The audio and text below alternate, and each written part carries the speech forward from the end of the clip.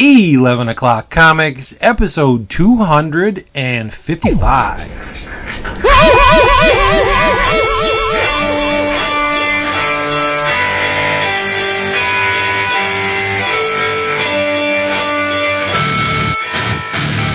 Oh, yeah. I wait for that. I needed that today. I did. I needed the woo-woo today. Yeah. Waiting for it all this. Davis, as he chops me down. Chatting up on DMs all day. What? No. You and I were going at it a lot more. Here we go. Wow, I feel kind of left out. No, it's all beat talk. You know how they get. All of a sudden, I'm shouting. They have their own language. It's like friggin' He's my spirit guide back in the world. Oh, man. It's the same thing with Vince, because Vince needed the reason because he was all pissy. Yeah, that type. He did a boxing fight with Roddy Piper. Horrible fight. And you know what made it worse? No. This isn't a day. Yeah, but the thing was, I watched the boxing match after the fight where it was Mr. T, Hulk Hogan, Superfly Snuka, Roddy Piper, Paul Orndorff, and Cowboy Bob, and friggin' Liberace was master of the Muhammad Ali was one of the judges. It was an awesome fight. And then I watched this boxing match, and it's like two paraplegics just like going at each other. It was horrible. You're right. Yeah. Dude, old school Raw was sweet this week. It was, yeah. Old school. Man, the next morning, Tuesday morning, Vince is like, fucking Punk. I hate him. What? I love him. He's so rude. He is a punk. He's rude. The old woman with the birthday, and he just interrupts. He's so he just like goes in front of Mae Young, knocks the old woman over almost. That's just. If I was his father, I'd punch him in the face. Oh shit! He's a role model, dude. In other words, his act is working on me. Yes, it is. Yeah, that's awesome. So here we go. Hey, I think we have enough. Yeah, that was enough. Wow, that was very short. You must was it really? Must have been like a Ramones song or something. No. Well, it's close. No, that's good. We're fine. Hey, everybody. Ooh. Well, I was just gonna say, because I'm already. Tonight's mission is to derail the show as many times. I'm so. I love it already. I know. I've absolutely rediscovered my love of Fugazi over the last week. Oh, so good. They are good.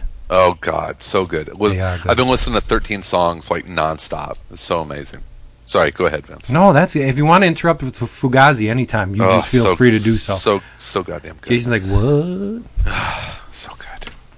I don't even have my notebook ready. I'm just so excited to be here. Hey, everybody. 11 O'Clock Comics, episode 255. I am Vince B.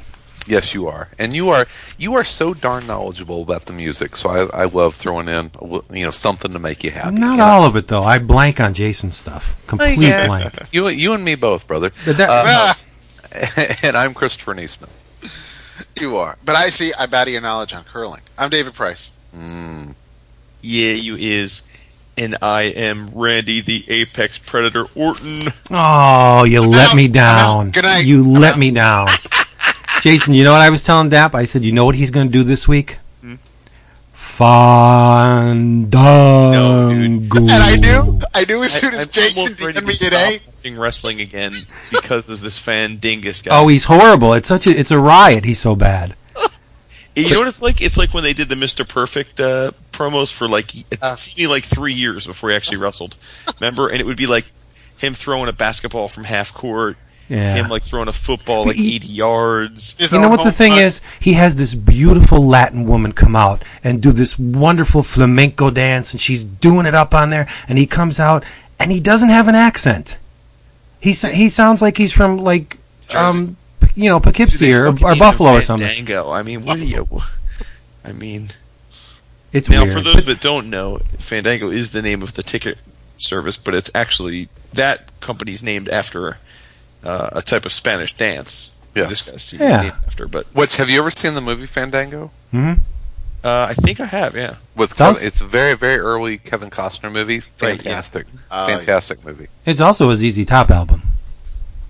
Fandango. Yes. But anyway, no, you're not. You're not Orton. Yeah, you are. Thank God he's not Orton.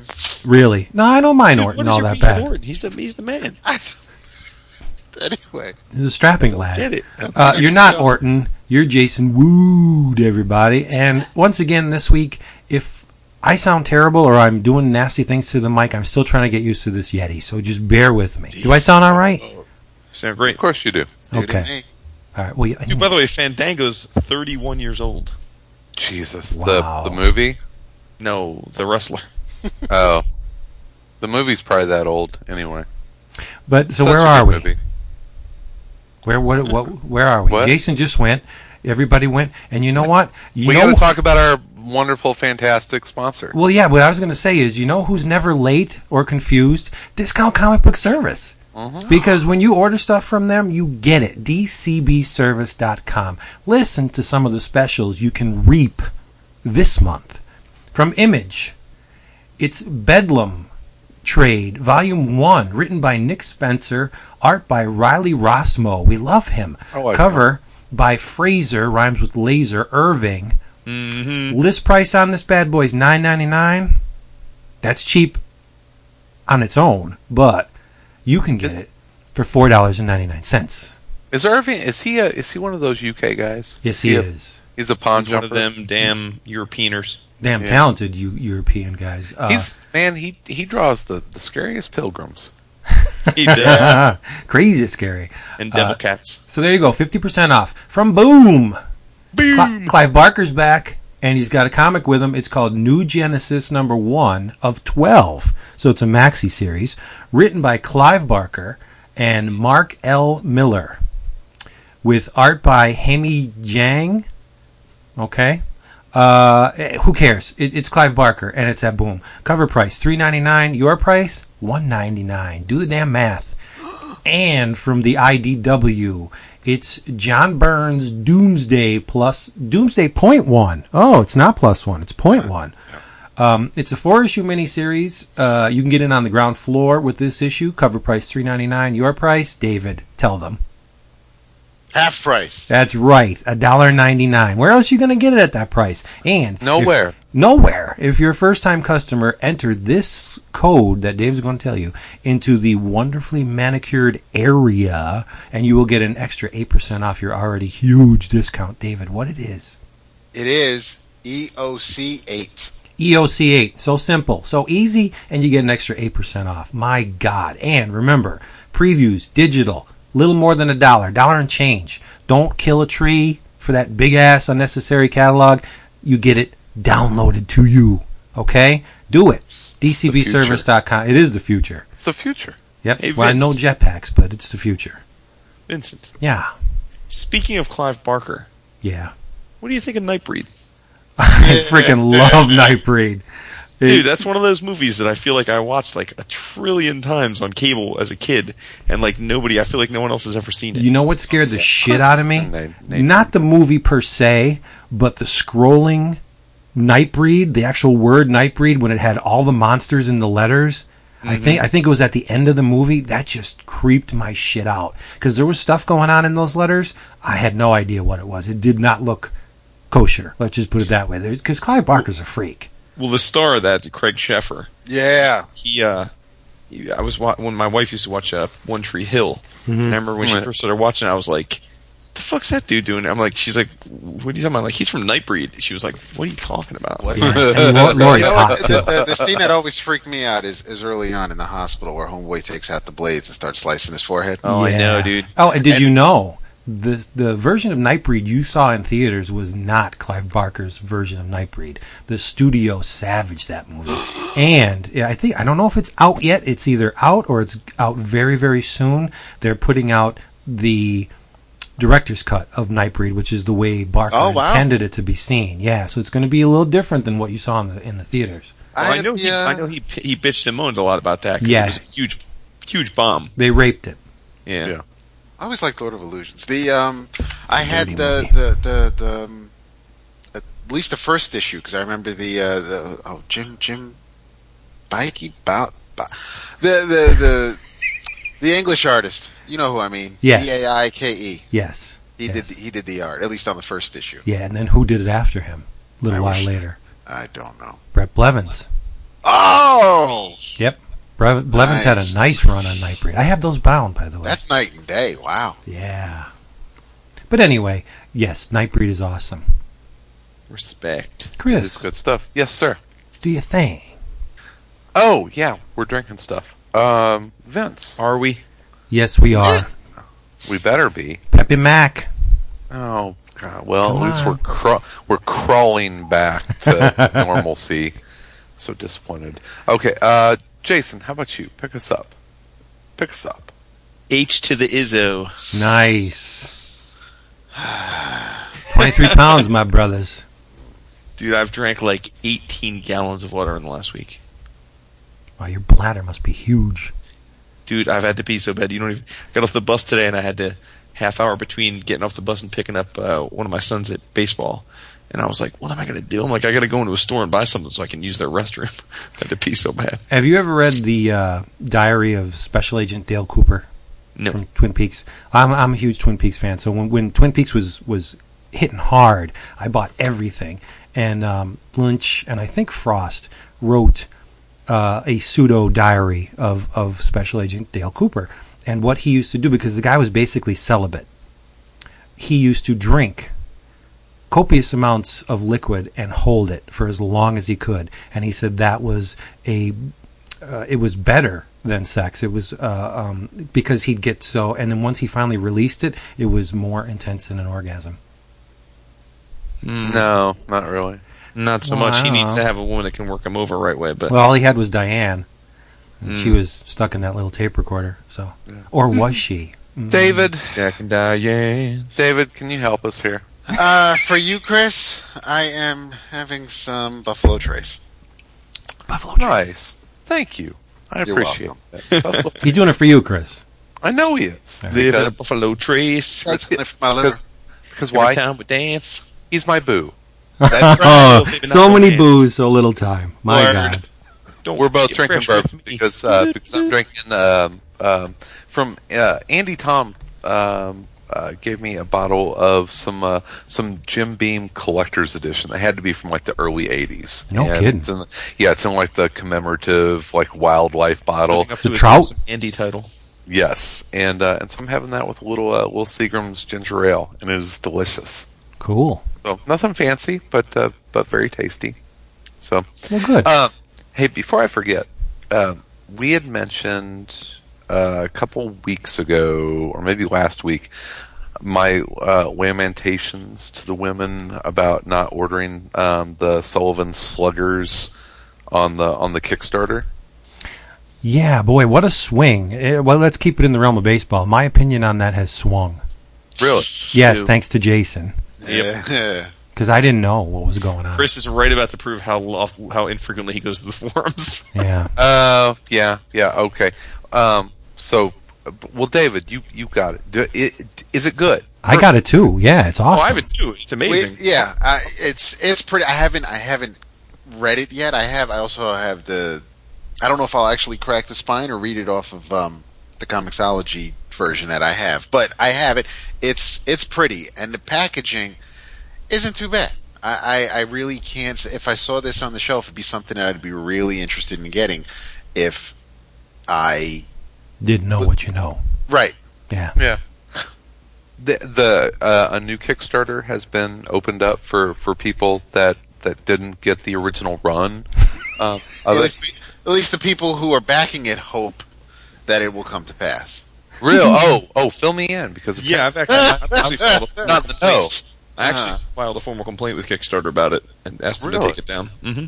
Really, what's going on? Because Well, first of all, it violates the terms of service. Okay. In that it's basically he created a $1 campaign just to sell the inventory he already has in existence. So Okay. that's a direct violation of Kickstarter's terms of service. But more importantly, it's just I think that he's a gentleman that had I known what I know now, I wouldn't. No matter what I thought of the book, I wouldn't have bought the book.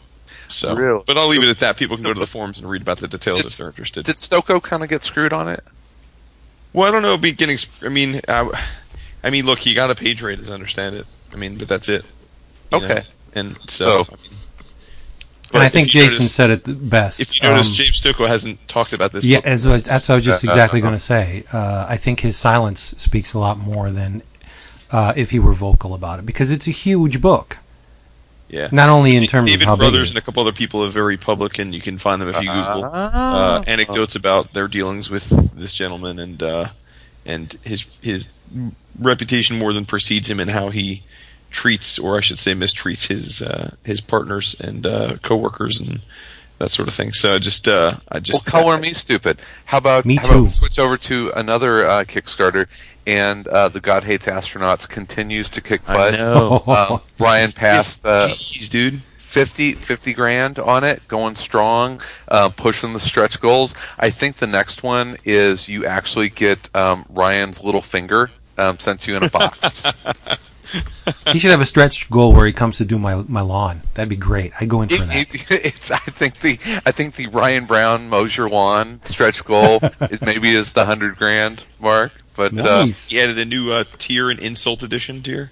Yeah. Yes. So insult into your book. Yeah, which is very very Ryan. We actually got to go out and have a couple beers last week, and he is blown away by the support of not just everyone, but specifically the 11 o'clock comics listeners. He got a lot of messages from a lot of you all out there, and was blown away by it, and bought me several beers because of it. So thank you. He should have gave you a page.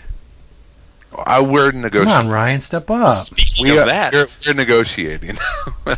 Speaking of that, am I the only one with a thank you to give? Mine actually is probably something I'll talk about if it's the same thing. I didn't get anything. Okay. You probably just haven't gotten it yet. Okay. I received a little care pack. Well, not little, actually. A big care package from Mr. Art T. Bear. With a bunch of Chrono Mechanics related materials, including a original page. No way. Yeah. Well, I wasn't on that episode, so I'm going to assume that you're probably out. That's not. Having us having him on the show, and how much he appreciates the support. Oh, that's awesome. So, good on you guys. Oh, I'm stunned. That is nice. I'm giddy. I can't wait to read it, and I still have to go back and listen to the episode. It's so much fun. The book. Yeah, it's and that was your guys. Thank you. All right, well, stay tuned. Yeah.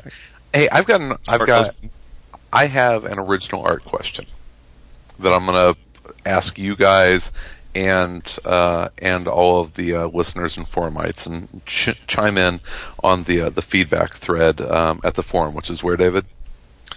Forum.bullpenbulletinspodcast.com. All of a sudden, I over at the Comic Art Fans website, I've got all of my art, or almost all of my art, posted there, and I never put not for sale on them. People that are familiar with that site, you can post your art, yeah, right, and you can designate if something is not for sale or for sale or whatever. I always leave that empty because the way I feel about it, everyone has their price. So if there's a piece of art that I have, there is a monetary figure or another piece of art out there that I would, like the cover to Amazing Fantasy 15. I'm probably going to trade just about anything in my collection for that, right? So I never put not for sale. I just happen to own the cover to the Six Gun #1. Yes, which right. is now in production or pre-production as a pilot that NBC has picked up. You step in shit all the time. I know, aren't I? I'm the Forrest Gump of comic art. So you guys have seen the casting info, right? I mean, they're getting some really good actors lined up for the Six Gun. It looks great. So all of a sudden, like in the last week, I'm starting to get inquiries on this cover. The question is, sit or sell? Sit. Sit? Mm-hmm. Let it ride. Well, I can't answer that with more detail. Like, what? It's all about the magnitude of the inquiry. Like you said, everybody has a price. If the price is, well within your price range, then sell. Eight times what I paid for it. Peace out. That piece selling that shit. No, you know what you do, Chris? Here's my opinion, and I'm not as qualified as Jason in terms of money, but this is just no, I'm not. This is just my opinion. I would ride it until about a week before the premiere, if it ever gets made. But you keep your eye on the news. If it does get made and go into production, keep that thing until like a week before it airs. But that's the thing, is that I actually like the cover. I actually like the art. So it's something if you can that get a couple G's for it, though, come on. Yeah. So it's very, very interesting. It's intriguing to kind of think about. Well, let me ask you. I know they've been announcing the cast, but this is for a pilot, right? Yes, pilot. Okay, so the downside would be, well, there's no downside. I was going to say, if you hold on to it and then the pilot falls through, which like happened with Powers, a year or two ago, then sort of some of the interest goes away, if not significantly so. But like you said, you own the cover because you love it. So worst case is you keep a cover you already really enjoy having. So yeah, I bought it long before I ever knew it was going to be picked up for a TV show. I didn't buy it as an investment. I bought it because it's the number one cover of a book that I really enjoy, and Brian was selling it ridiculously cheap. So I love it. But but there is a price. Sure. It's like, trade it for a car. Yeah. Well, you never know. If it gets all wonky like The Walking Dead, you probably could. Yeah, I tell you what, that Michonne page that I have, that one is kind of, it's scratching at the back of my head right now. It's like, just put a buy it now price on eBay and see what happens. So. Yeah, I was actually talking to a friend who's really into I guess he's not alone, the Walking Dead TV show. Mm-hmm. And he was at my house, and he's walked past my Walking Dead page probably a dozen times before, but he never actually noticed it before. It didn't mean anything to him. So he was talking to me about that, and he wants to buy a page, even though he's not a comic book reader, but he wants. So I pointed him to the site, and let's just say that the days of getting inexpensive Walking Dead pages are by the wayside, justifiably so. But yeah, I mean, if you have no emotion, I mean, you hit on it, Chris. I think, and this we can extend this to advice to anyone with art. I think we're all in the same camp that any of the art we own is largely driven, if not entirely driven, by personal adoration for the work. None of us bought it on, like, we haven't bought anything on spec, like, with the hope that at some point we'll be able to flip it. If that's the way people acquire art, then you should, it's just not really in a consideration to worry about whether it's going to be worth it. And then, like you said, if you get bowled over with an offer, and the offer seems tempting, I mean, there's no right or wrong answer there. You just take it or not. I'm under the impression that I'll never sell any of my art. Now my wife may sell it all the day I die. Who knows? Yeah. But we lost Chris. I think speculating is a different beast entirely. See, I cut him off. I'm sorry. It's not something I give advice on. Right. Chris, you back, buddy? Oh boy. Yikes. Strange episode already. See And that? if anybody listening would like to own a mint There set, we go. Nice, of all hi, 17 Walking Dead trades, I'd be glad to part with mine. Yeah. Oh, so what was the deal? Are we repeating each other? It's your buddy that saw the Walking Dead original art? Yeah, well, I went through it. Yeah, I mean, just saying that basically, it's we all buy our artwork for personal love of the stuff, and not to sort of flip or to speculate. So it's probably an area we're not very good at. There are people that are very good at buying art for spec purposes, but I just don't have much to offer on that front because I don't ever. Yeah, I'm not a flipper. Yeah, not a flipper dipper. Yeah, so. That's good. Are we going to do an EOC live tweet? Yes, let's do one. Why don't you pick it since you just came back? Wow. Let me see here. Cameron Hathaway asked, "What's a good side to eat with a horse burger?" Anything. Let's see. IKEA ice cream. Potatoes. How about seriously here? Everything is Dan. Dan. He's skipping lunch for us. Youngster.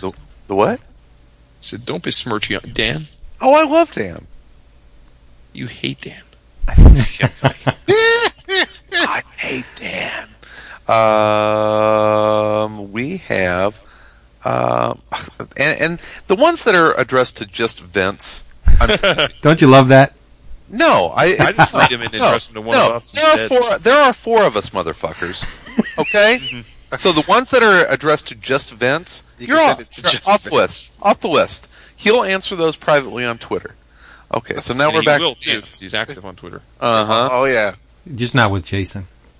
It's true. You hurt me. So I did it quick. That's why some people stop following you, Vince. It's all right. And there's a question about. Okay, here we go. Tom Morris, Hank Pym, love him or hate him? Love him. love him. Don't really care. He is a fictional character. Aren't we all? So love would ridiculous be love or hate would we be. spent 5 years talking about comic books, where 88% of what we read is fictional. You can have easy love and affection for characters that are fictional. I really enjoy the Hank Pym character whenever he is handled inventively. I think Dan Slott was Dan Slott. Yes. Yep. Mighty Avengers. Mighty Avengers was awesome. Yeah, it's Hank Pym.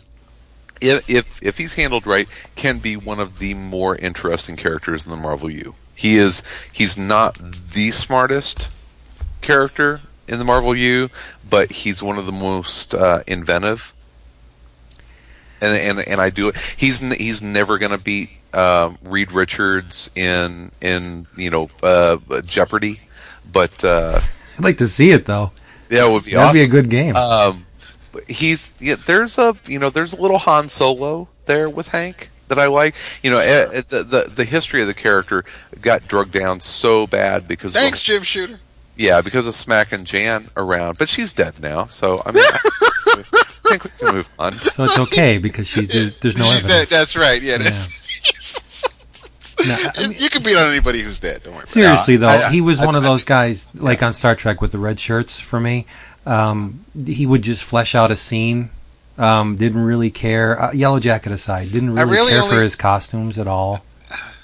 I don't know. Yeah, some of the costumes were a little.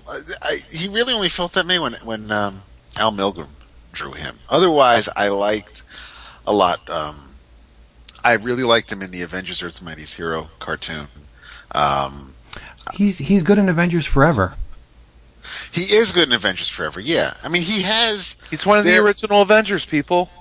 And he's in a way he's also the Avengers Lex Luthor with the whole Ultron thing. I was going to say he's a lot more significant than I think people give him credit for. I would agree with that. Oh my gosh, yeah. I mean, he's one of the he's one of the original superheroes in the Marvel universe. Speaking of poor Wasp, I had mentioned a week or so ago how much I think that Avengers #1 is one of the most perfect covers ever. You did. One of the slights on that is that Wasp is a part of the Avengers. She's a member of the Avengers. She's on the cover, not mentioned, but the other four are. Because she's a woman. Yeah. And women are subordinate.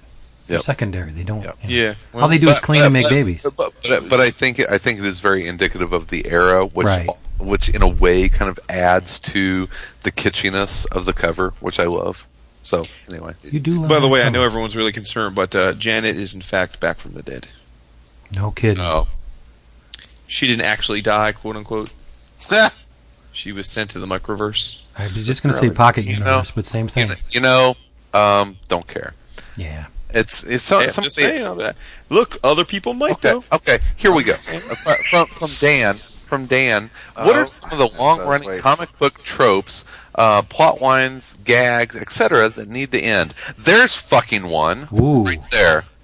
I have to agree. Enough. I'm sick. You know what? It has. I'm going to say it. It has driven me away from mainstream superhero comics. I can't fucking take it anymore.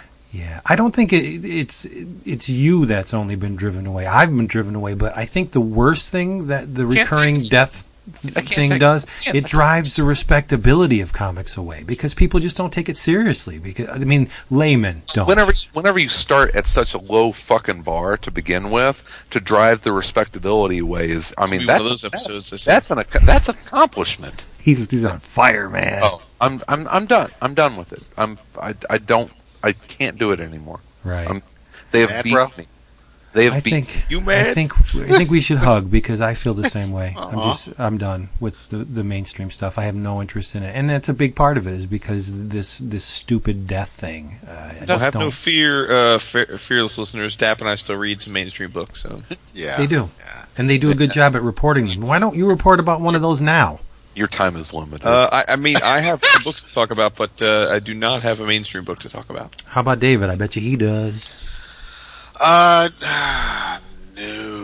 No, not for this week. Good gravy.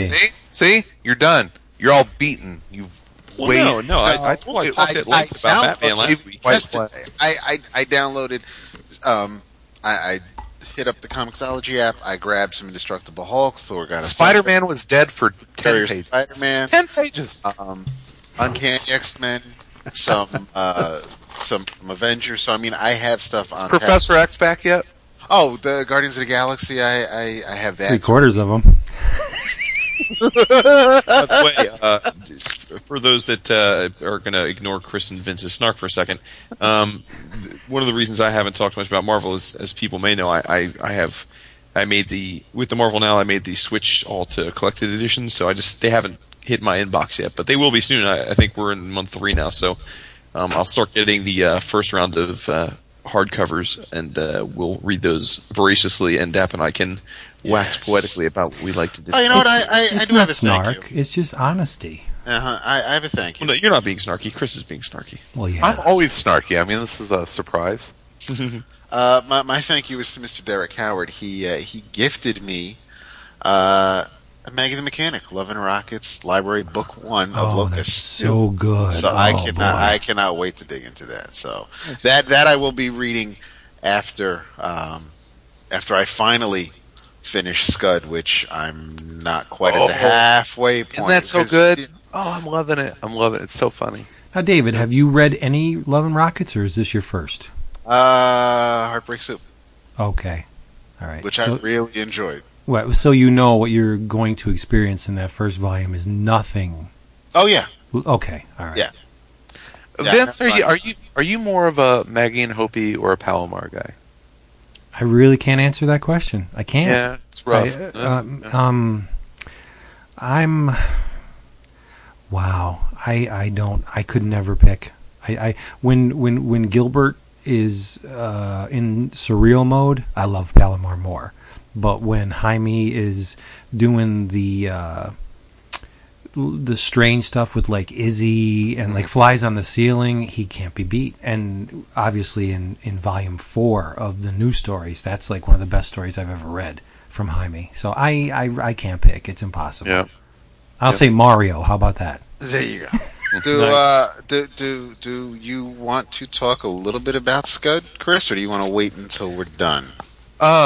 Yeah, let's get done with it. Okay. Let's maybe have that as in your travels and have some people catch up on some Scud because I'm enjoying the hell out of it. All right, well, it's about damn time. I'm going to talk about a book then because no one's talked about a book yet. There you go. I want to talk about a book that was pretty much on every best of list that I saw this year, from Publishers Weekly to Amazon to Time. So it's been sitting on my shelf since I started seeing this list. I often use those lists as a way to try out graphic novels that I otherwise might not have heard of or order through Diamond. And this one is written by a Mr. John Backderf, who goes by Durf Backderf when he writes comics. But yes, and that is My Friend Dahmer. Yeah, it's a 210-page full color graphic novel. That thing has been out for a long time, hasn't it? Well, it came out last year. Really? Yeah. Well, let me get to that. So it's this volume came out last year by Abrams, and it made, as I said, all these best of lists. But what Chris is referring to is that Backdurf is a indie comic creator for a long time, and he went to high school, was classmates in the town of Bath, Ohio, with Jeffrey Dahmer, and knew him reasonably well. And right after Dahmer died, he began writing a serialized accounts of his experiences with Jeffrey in a bunch of different things, different indie comic mags and anthologies and the like. Excuse me. And then a bunch of years ago, he collected a lot of that into a 100-page book, which actually won an Eisner, if I'm not mistaken. Yeah, I remember Tom talking about it on AC a long time ago. Yeah, that makes sense. Yeah. And then he just this past year expanded it and put out this much more comprehensive version, a complete novel. It's, like you said, it's 210 pages. It's largely it's funny. In many of the places where it was listed as best of, it was listed as best of nonfiction. That's a little bit of a mischaracterization. It is nonfiction in that Durf did know Jeffrey, knew him reasonably well, and that much of the things that he speaks to directly in the book are his as best as he can remember nonfiction. But there's a lot of in the book, a lot of license taken in terms of solitary moments with Dahmer or stuff that was going on with Dahmer in his house that is really drawn from anecdotal accounts of when Jeffrey was giving interviews after he was arrested, and also from stories of other people that knew him. So it's more of a, I mean, it defies, again, most people will refer to this as a nonfiction book. I don't know that that's really fair. Not that we need to be fair to Jeffrey Dahmer. It's kind of a true fiction book. Yeah, exactly. I mean, I think the core of it is very fair, and the such that the lens of where Durf's experiences with Dahmer obviously is true.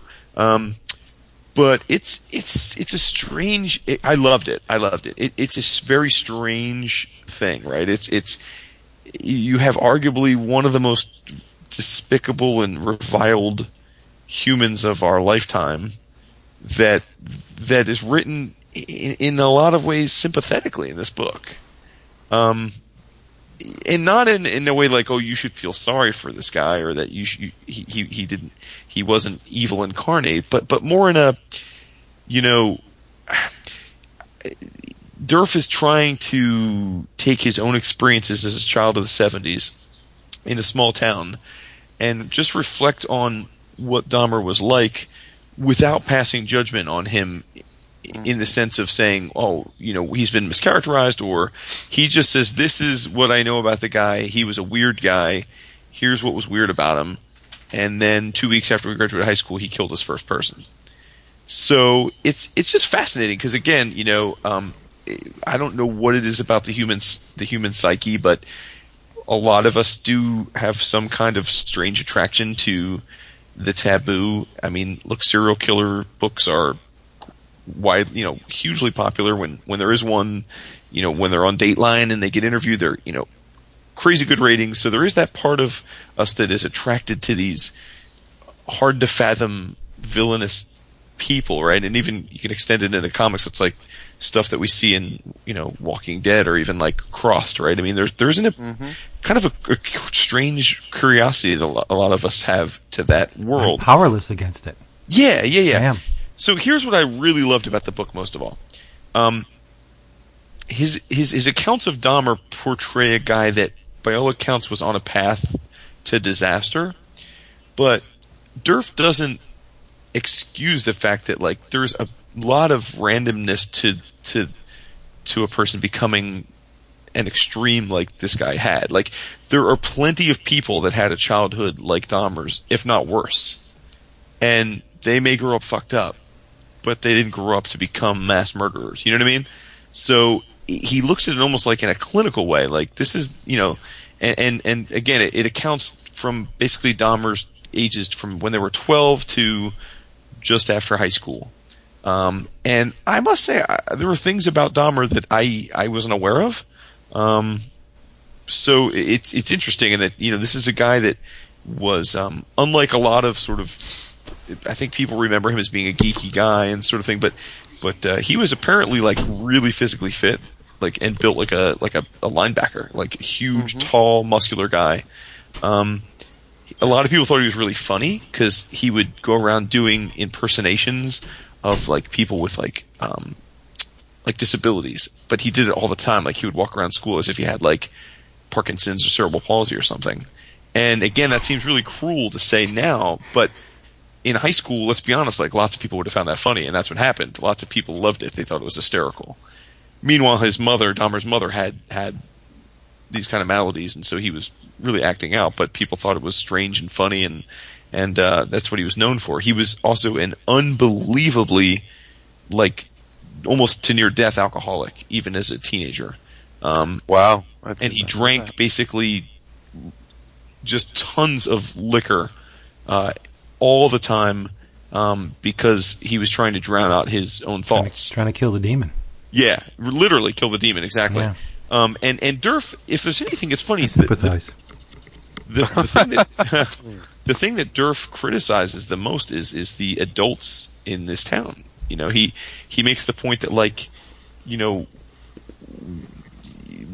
Dahmer was drinking, you know, 2 bottles of hard liquor a day at like 15 years old. Wow. And every kid in the school, you know, he reeked of alcohol and was, you know, stumbling and disengaged, and yet not one teacher or guidance counselor ever questioned him or asked if he was okay, or he was just, you know, one of those kids in a big high school that was just lost in the shuffle.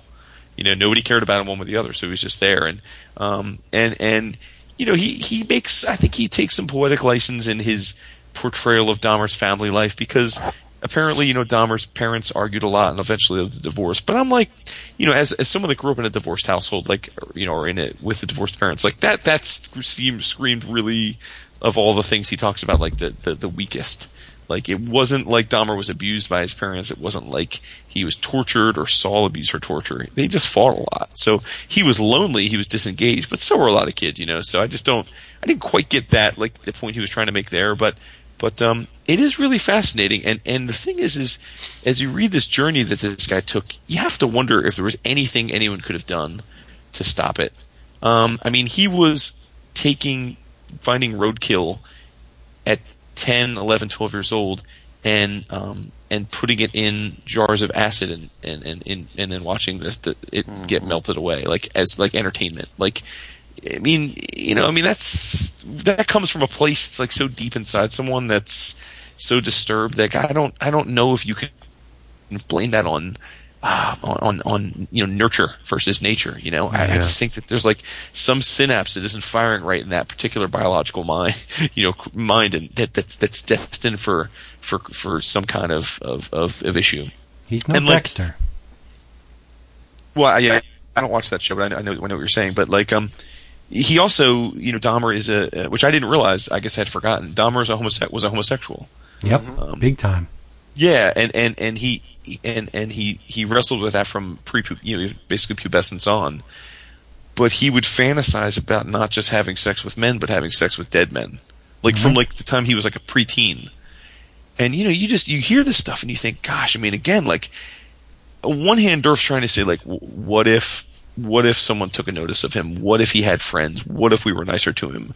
What if his parents were more engaged? What if his mother wasn't so selfish? But then I'm like, dude, I don't know. I mean, if you're 12 and dreaming having sexual fantasies you can't get out of your mind about sleeping with dead men, like, see, his predatory tactics were despicable. The dude would lure boys back to his room. He would medicate them. He would drug them and get them in a state where they couldn't fight back, and then he would kill them, and then, you know, do whatever he. I mean, they found genitalia in his refrigerator. Oh, I forgot all that. See, I've forgotten all of this. It's been so long, and that's one of the things I was gonna kind of bring up is that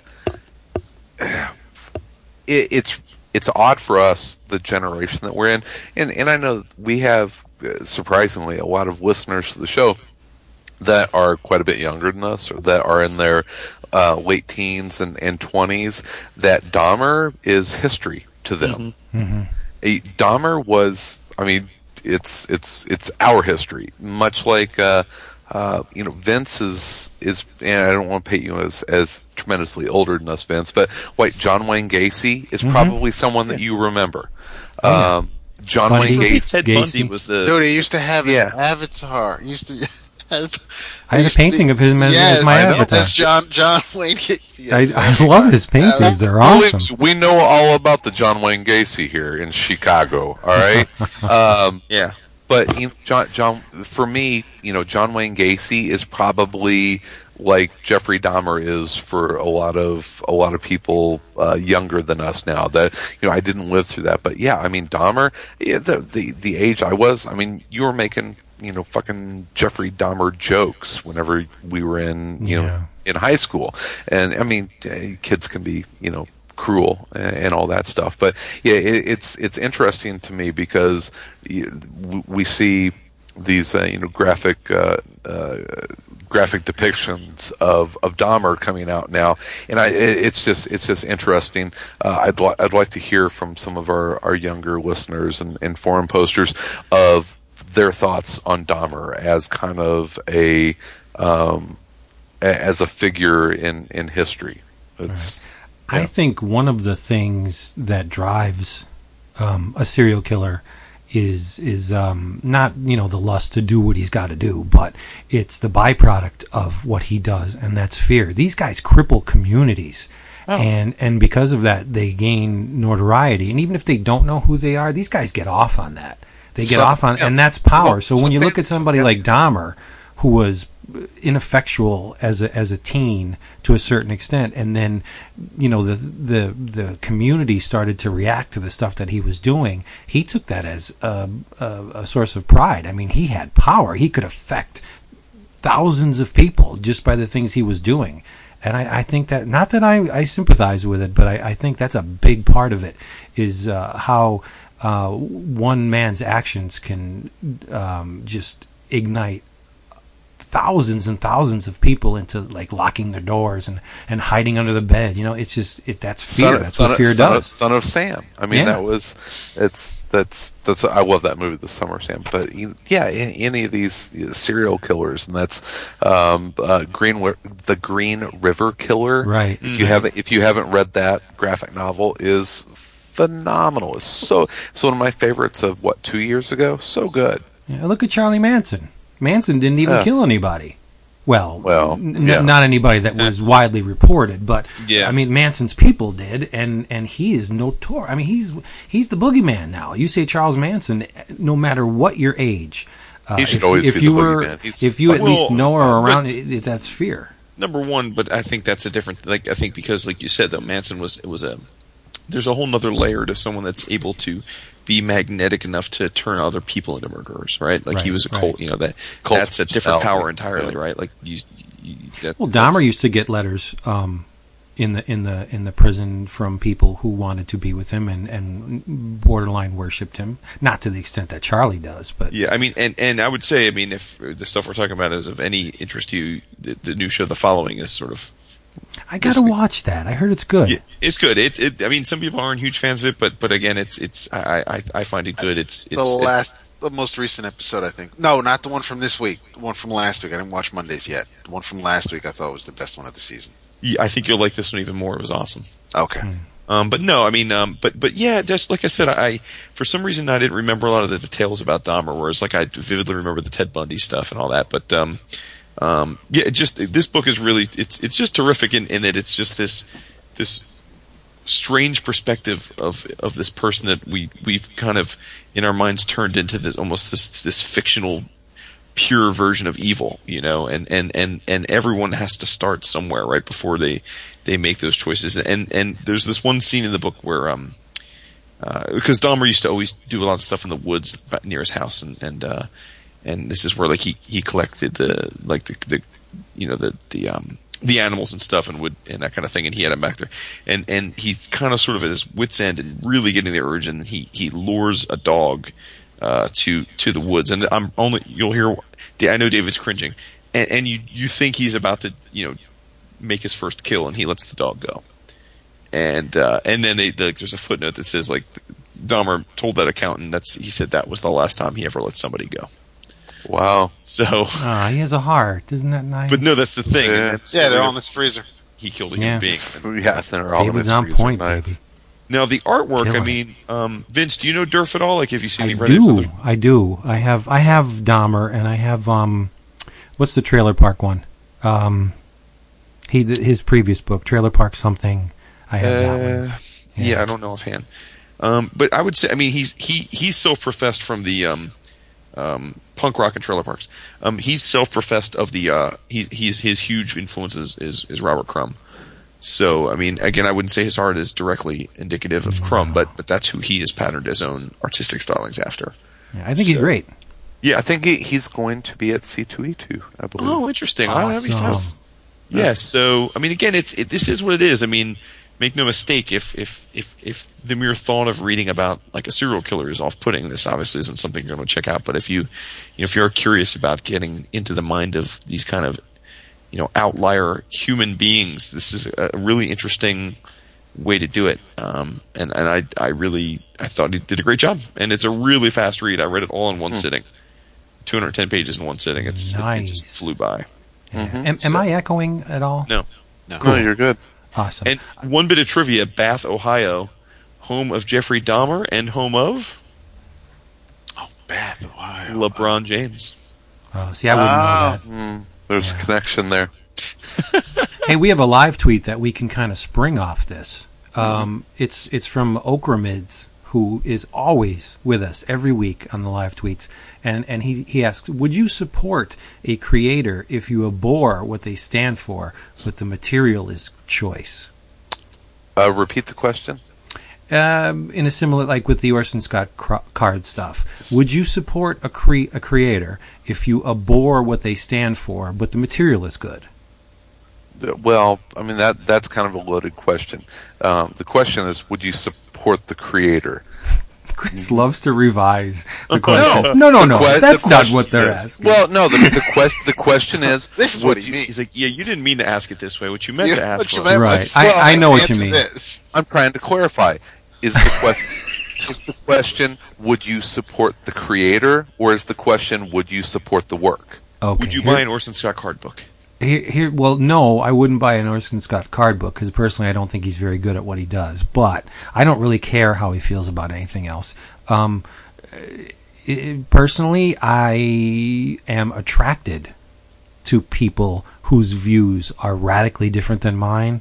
And you love me. And I would support their stuff. I mean, look at me. I have serial killer art books. I have, I think, everything Manson has ever written. Justiniano sketchbook. Justiniano. No, but that no. Yeah, it's not funny. It's not something to laugh at, David. Not. I am very much attracted to that kind of stuff. So yes, I would support them, but I realize there's a lot of people who take a stance. I would support the work if it's good. Hey, it's there's the whole separation of art and artist, and we talked about this a lot. You know what? Neil Adams, kind of an odd dude, and if you don't believe or accept his scientific views, then that's fine, but are you able to separate the man's work from that? John Byrne, we talk about Byrne all the time. Byrne's kind of a jerk to a lot of people in a lot of people's minds. Are you able to separate the art from the artist? And we can go on down the list. It's, Jason and Jerry Conway. There's, the Orson Scott Card thing has gone too far. And my problem with it, and you guys know this, that I'm probably the biggest liberal out of the four of us. I'm probably the biggest gay rights ally. I don't know about that second one. I think we're all gay rights ally. Really, Vince? I think David is the biggest by far. Really? Yeah. Really? Yeah. Yeah. I mean, David's always the first. I photographed a gay pride parade, but No, hold on. I mean, let's not turn this into some pissing. I mean, I No, think we are absolutely. universally, I'm- unequivocally. If we start measuring dicks, I'm going to lose. But my thing is, and that's great, and I love to see that people are rallying around this and making it a gay rights issue. But let's not deny the man the right to work because of his faith and belief structure. Well, And that's exactly my Exactly. point in the forum thread. It's gone Yeah. too far. It's gone too far. But no, my point in the forum thread was exactly that. If a publisher wants to give him work and feels like his views won't taint the marketability of that work, he should be able to have personal views, especially if he's not espousing those views in a work of fiction that he's been asked to write. But that all said, the question that Vince read was, would I support someone whose creator whose views I abhor? That's a different question than I think like a Neil Adams or a John Byrne or even like a Dave Sim, who I think are pretty loony, and like from maybe a political standpoint or like a philosophical standpoint, I'm pretty far afield of them, and even would find it hard to be personal friends with them with some of their views. I don't necessarily abhor their views though, because I don't feel like they have hatred in their hearts. Like, Yeah, a bore is a really strong. I mean, I mean, if some dude was like openly, unapologetically, bigoted, like a Republican. Hey now. Or Justiniano. I mean, is anybody going to buy, if he was able to That's a draw great anything, example, yeah. would anybody buy anything he does from now on? Yeah, that would be hard. Anyone else, if they feel like, well, is he dead now? He killed himself, right? No, he's in, I believe he's in prison or about to be. Oh, okay. I thought he committed suicide, but No. Sad, though. I really like the way that guy But no, draws. what I was going to say is So- that's a great example, David. I don't begrudge anyone else that wants to buy his stuff. Like, that's fine, right? But I couldn't, in good conscience, ever support him again, right? I mean, shit. I just was saying earlier for far less thing. If I had known better, I wouldn't have supported this Mark Andrew Smith thing, right? Just because I've heard enough that I don't think the guy's doing right by people. And by the way, as we're talking about all this, our buddy Brandon Graham is tweeting the hell out of why you shouldn't support Sullivan Sluggers. But Shit. I feel terrible now. It's all right. Just by the way, Brandon Graham just tweeted what I had said earlier, which is to say that Stokoe got a flat page rate. He's seen none of this Sullivan Sluggers Kickstarter money, and that if you're going to support Stokoe, buy books that he writes because he's a much better writer than Smith. Yeah, go buy That's true. 50-Year War, the Godzilla thing, which is awesome. So I think a bore, in the sense of if I really felt someone's views were aberrant, personally, I probably would not support them. Like even something like I think I probably saw most of Mel Gibson's movies in his career, but I have had no urge to even watch reruns of his stuff since. See, that's tough for me because like Payback is one of my favorite movies of all time, and I don't. That is totally a separation of art and artist. That's totally fine. I mean, I'm just saying. Yeah. I'm not judging. Like I'm saying, but I've noticed that like I have no interest in like Mel Gibson movies now. Like it's just, and again, it's not even a conscious thing. Whereas Tom Cruise is a fucking lunatic. But But he's a loon that's, to me, like, his views aren't harmful to me. Like, I think he's out of his mind, but I still watch the shit out of some Tom Cruise movies. Like, I mean, What's the shit out of them? although it is very hard for me to turn away from Signs, but that's not so much Mel Gibson, it's because of everybody else in the movie. yeah. Hey, I got something I may want to tag team with Chris on. Oh? Yeah. And I want to spoil the hell out of this because it's so good. It is published by Top Shelf, of course. Written by the comic book god, Alan Moore. And drawn by Kevin O'Neill. Oh, Wow.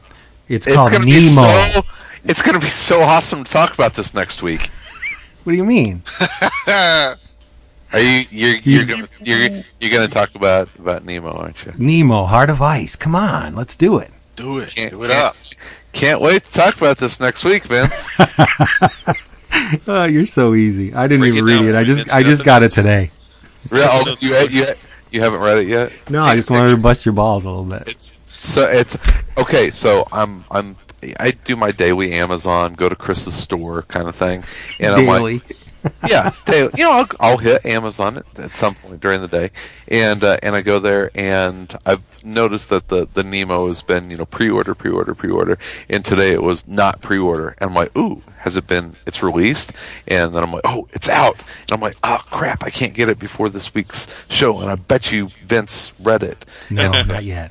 I didn't have enough time to, or I would have. Okay, so there's your in your travels, because I'm so reading this because it's gonna be awesome. Does it look awesome? I bet. Beautiful. Yeah.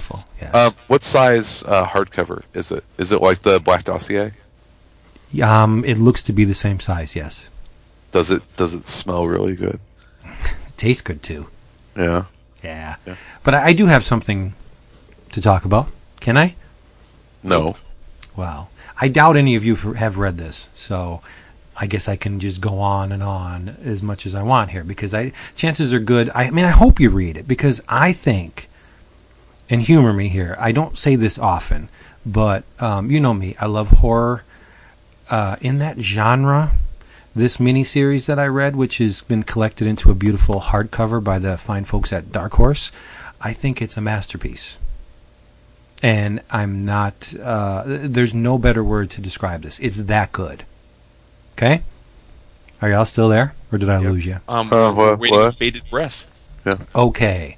It's a very disturbing blend. I mean, if you have read any Edgar Allan Poe or Lovecraft, you're going to notice the homages and the little nods right off the bat. This book would fit very well in the stuff Roger Corman did in between, like, say, 60 and 63. I bet you've seen these movies. House of Usher and Pit and the Pendulum with Vincent Price. The Fall of the House of Usher. Yeah. The Raven that he did with Karloff Price and Peter Lorre, and Jack Nicholson, too, was in that. Young Jack Nicholson. Tales of Terror, The Terror with Karloff and Nicholson. And did you ever see Die Monster Die? No. Karloff was in that too. It was another of the Lovecraft inspired and adapted movies. But when I tell you who did this book, you're going to be like, oh, no wonder. It was written by the great Jan Strnad. Wow. Yeah, Warren veteran, and who has written many things for the collaborator he worked with on this, and it's Richard Corbin. The God, Richard Corbin. It's Ragemore. Now, I let this thing. Where you're going with this? I let this thing sit, and I'm sad that I did, because my 11 o'clockers may have been a little bit different for last year. It's that good. Here's the pitch. We have a middle-aged man. He's known as Master Herbert. Herbert, nudge, nudge. And he's the lord and master of Ragemore Castle. And this is a position he inherited when his father went batty. The guy is reduced to a near feral, let's call him a manimal, because he's still a man, but he runs around the castle naked, pisses in corners, roams the grounds. His son Herbert has no idea what the dude is doing. All he knows is he's batshit crazy. And when the story opens, Herbert, attended to by his faithful manservant Boderick, he's a bit beside himself because he has visitors in the castle, and that's something that he doesn't allow. But as the case may be, it's his uncle, his boorish uncle J.P., decides to visit with his beautiful daughter Honoria. I see. The reason why Herbert's so cross and kind of fearful is because Ragemore is far more than just a plain old castle.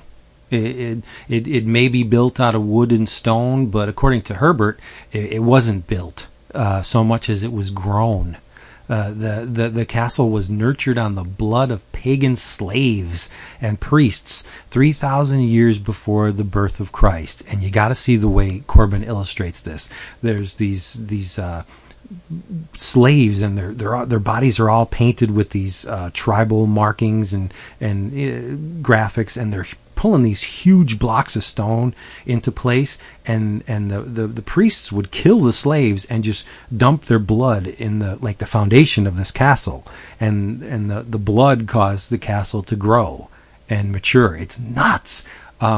So as you know, fate would have it, there's a foul storm raging outside. So old JP has to spend the night with his daughter. Can't leave, the bridge is out. Not really, but that's the old cliche. And Herbert, he tries his damnedest to tell JP, you got to get out of here. This place will not have you. He tells him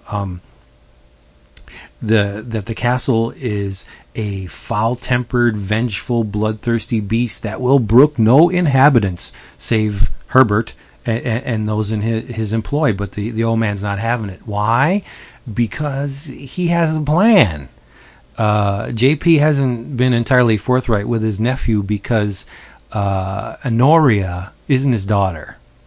She's a backstreet trollop he hired to kind of, fan the flames of passion within his nephew, who's been living in the castle with nothing but his servants for years and years, never has felt let's just say, the touch of a woman.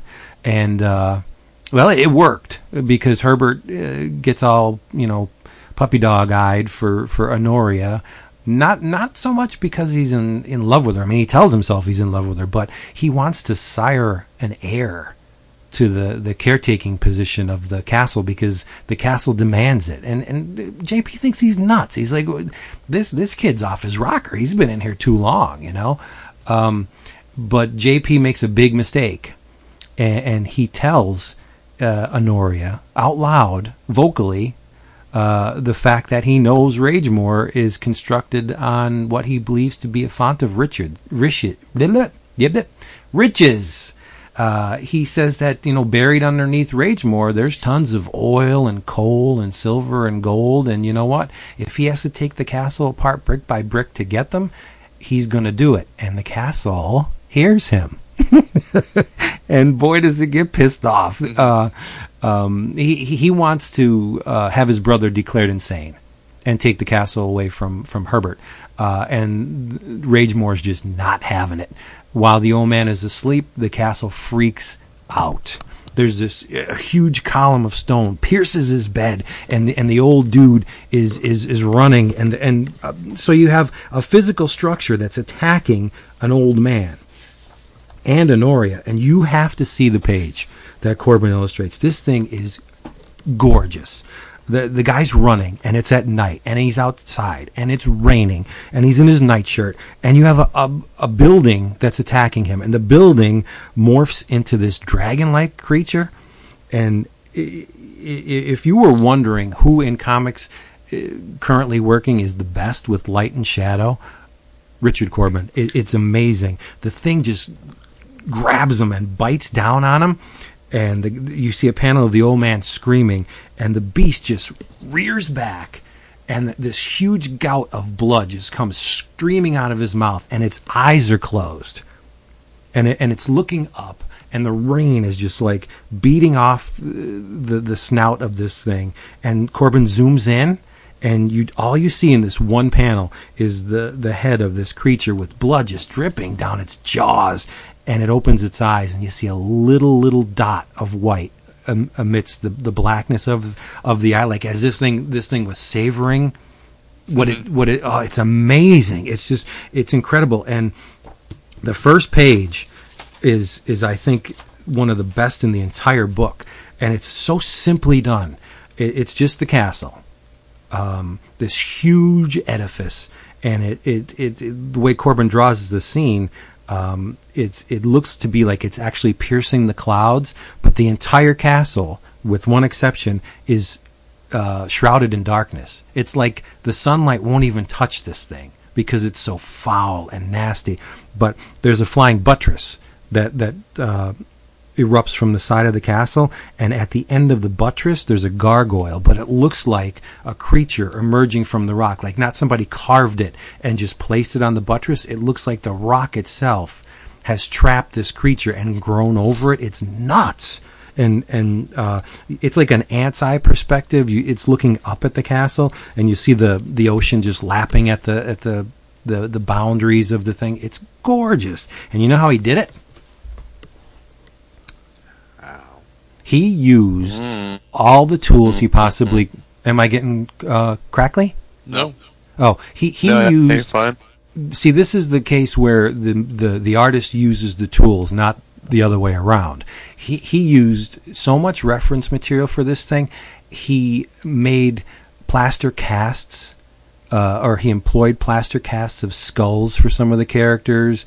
He used a 3D program to actually render a low-res version of the castle that he turned and spun and used different, perspectives and viewpoints, and then he drew from that as a reference material. He didn't just, oh, hey, that's great. It's a 3D program. I'll just take that image and just pop it into, my Photoshop, and I'll just use that. No, he drew it from just because he wanted to get that perspective just right. And you can tell. I mean, the thing is flawless. He did room interiors where he lit them from, certain angles, and he, you could tell. There's an interview with Corbin online where he shows some of the renderings that he pulled out of the 3D program, and he actually made the shadows better. So he didn't just use the shadows verbatim from where, the camera and the lights cast them. He tweaked them a little bit. The guy is so damn good. And he even sculpted some of the characters' faces to help him drawing. Like, he would hold it in his left hand and draw with his right, like angling it just the way he wanted. The guy is phenomenal. And once you get a look at the pages, if he never did the interview and never told that he used all these things, you'd never know it. Never. This is not Greg Land where you can tell like, there's been some aids going on here. Not that kind. But it's just amazing. It's an amazing book, and that's only the first issue. I can't. It's almost inconceivable where this story goes. You have these. So did you get the single issues, or did you have the collected edition? I bought the single issues, but I didn't read them in time as they were coming out. So when I heard that Dark Horse was going to make a hardcover, I said, "What the hell? I'll double dip on Corbin. He's like one of my favorites." And the hardcover is relatively inexpensive. Yeah. For a 4-issue series, it's only $17.99. Yeah, I have it. I haven't read it yet. It's amazing, dude. You have these skull-faced baboon creatures that roam the grounds of the castle. What are they there for? I'm not going to tell you, but there's a reason why they're there. There's a subterranean race of these little stark white. Spear-toting worm creatures. Again, not going to say why they're there, but there's a reason why they're there. And in true Lovecraftian vein, there's this eldritch horror from beyond the stars. Literally, this thing is hiding and biding its time under the water for a chance to strike. It's as Dave Windorf would say, it's monolithic, baby. It's an awesome series. Nice. You got to read it. And there's nothing extraneous in the book. Every character that's introduced is there for a reason. They fulfill a function, and something happens to them. And I will say, I'm not going to give away anything, but every character undergoes a transformation. Nobody escapes this thing unscathed. None of them. There's not a light at the end of this tunnel. It's pretty dark, but that's not giving anything away. And another cool thing: the servants in the castle are anthropomorphic bugs. They look like these huge roach beetle looking things, and one of them has a chef's hat on as it's cooking the meat. It's unbelievable. And the stuff Corbin does with shadows is just incredible. His shadows are so alive. The Great. textures. Now I hear Love and Rockets. Thanks, dude. It is so alive. But the textures and the way he works with blacks and his drawing style, it's a masterpiece. It really is. And not only the art, the story is just as good as the art. So it's like this perfect blend, It would be one thing if it was just great Corbin drawing, but no, this is both. Stranad did a fantastic job with the story. Creeped me the hell out The ending is very, very disturbing. There's some things in there I don't even want to tell you until you experience them yourself, because it's icky, man. It's really good. That's all I got. I'm looking forward to checking it out. And you, not necessarily a huge horror fan, you will love it, because it's in your face and it's relentless. Every issue, it just compounds on the stuff that came before, and it just keeps getting more disturbing. And Stranad will reveal certain bits of information that play on stuff that happened before. And there's a reason. Everything has a reason for existing. It's not just like, well, let's just give somebody disease so they can go rape and kill people. You know what I mean? That's fun. This isn't fun. This is classic horror. It's a masterpiece. Yeah, raping and killing is fun. Yeah. But this is an upbeat, peppy goddamn episode. In fictional works, Mr. Dahmer. I read it 4 times, Yeah. and I would read it again. Yeah. Hey, here's an interesting live tweet from Matthias Electric Man. How long should a comic run be to be noteworthy in this direct digital market? 9 years not long enough? And my answer is... Define noteworthy. Yeah, well, no, I think he wants us to, but my answer is I don't think that duration sets that tone, because... I don't either. All-Star Superman is a 12-issue run that's pretty much Perfect Comics. Yeah. Fear Agent is, to me, Perfect Comics, and it's 36 issues. Felt like it took 9 years, but yeah. No, right, but I'm saying, whereas joke that he's making, Bendis' run on... was 100. Bendis' run on Avengers is 9 years, or almost 10, but a lot of it was forgettable. So, yeah. Whereas John's had a run on, so I don't think it's length of time, and I just don't think that's the right way to look at it. Well, one of my favorite quotes about not just comics but just life in general: never confuse activity with accomplishment. Right. Yeah, it's very true. It was one thing. It was whenever when Tower Records finally came to Westchester, and just wow. Okay, I'll wait. Pregnant pause. He just gave birth. When Tower Records finally came to Westchester and everybody was running there, and I walked in there for like the first time, that's kind of when I saw in a physical manifestation of quantity over quality, because they had a lot of shit and they had a lot of it, and it wasn't anything really great. It wasn't even like it was. You find better shit at the little mom and pop record shops, and I miss Tower though. Exactly what Chris said is exactly right. Just because you put a lot of shit out there doesn't mean it's noteworthy. That's true. Jeff Johns writes a lot of books, or he did at one time. Yeah. Yep. All right, let's do another live tweet. So that's there. What's going on? Well, how about this one? Dave Jordan. Okay. What is a run that has never been collected that you wish was, or one that has gone out of print that should be reprinted?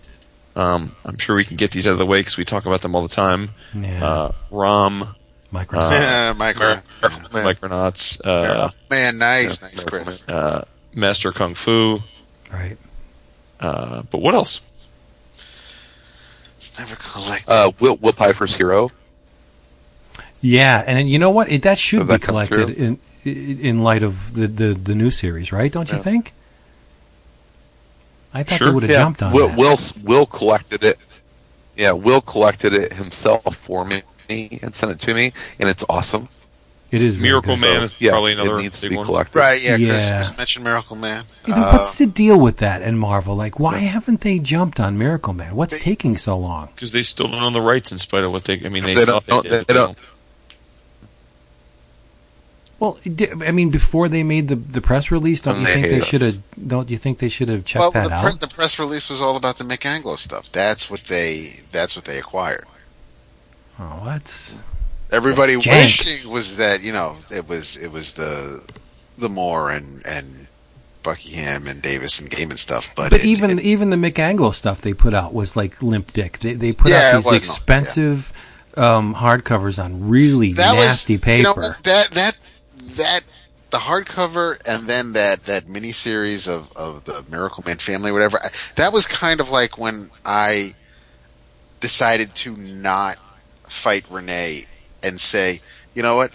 I have a lot of shit. I can stop buying physical books. That was pretty much one of the nails in the coffin. Wow. You bought the hardcover? I did buy. Well, it was half price at DCBS, but yeah, I bought. I did too. Too. I waited until I saw it, and I'm glad I waited because I for a hardcover, it weighs about half a pound. It does, dude. There's nothing to it. It's crazy. My iPad's heavier. It's crazy. And holds more. Wow, yeah. What the hell would I want to see collected? Ooh, you know what I wanted to say to you guys, and I know it has nothing to do with what we're talking about. I'm not a huge G.I. Joe fan, but the trailer for that new movie looks outstanding. The shit's been supposed to be. The shit was supposed to be out a year ago. How is it still not rated? You know what, though? I'll tell you something, David. I agree with you that it's. But I think they were smart for once in making it delayed because. Oh, I do too. Like, think about like they made the movie and then Homeboy Duke was going to be like they tried to pretend he wasn't in the movie. Yeah. And now he's like the biggest thing since sliced bread. So now they're all about saying he's in the movie. Yeah. So I think it's going to work out for him because he went from kind of a guy that everyone made fun of as couldn't act to being like a big time A-list star now. Yeah. So it's going to. Was that The Rock? No, Channing Tatum. No, Channing Tatum. Oh yeah, I like him. But that's my point. A year ago, people were like, "Oh, Channing Tatum can't act." Right, yeah. Well, it's not like they're not all that wrong, but it's true. I mean, there are. He's grown on me, dude. He's done a lot. I mean, oh, absolutely. Yeah. But yeah. I mean, I'm sure he's good in that role, and he wouldn't be the reason I'd see it. But I mean, they're Snake Eyes, they're Storm Shadow.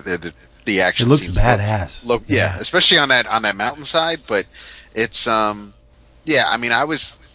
He and the sort of funny Wayans brother they really kind of detracted from the first movie for me.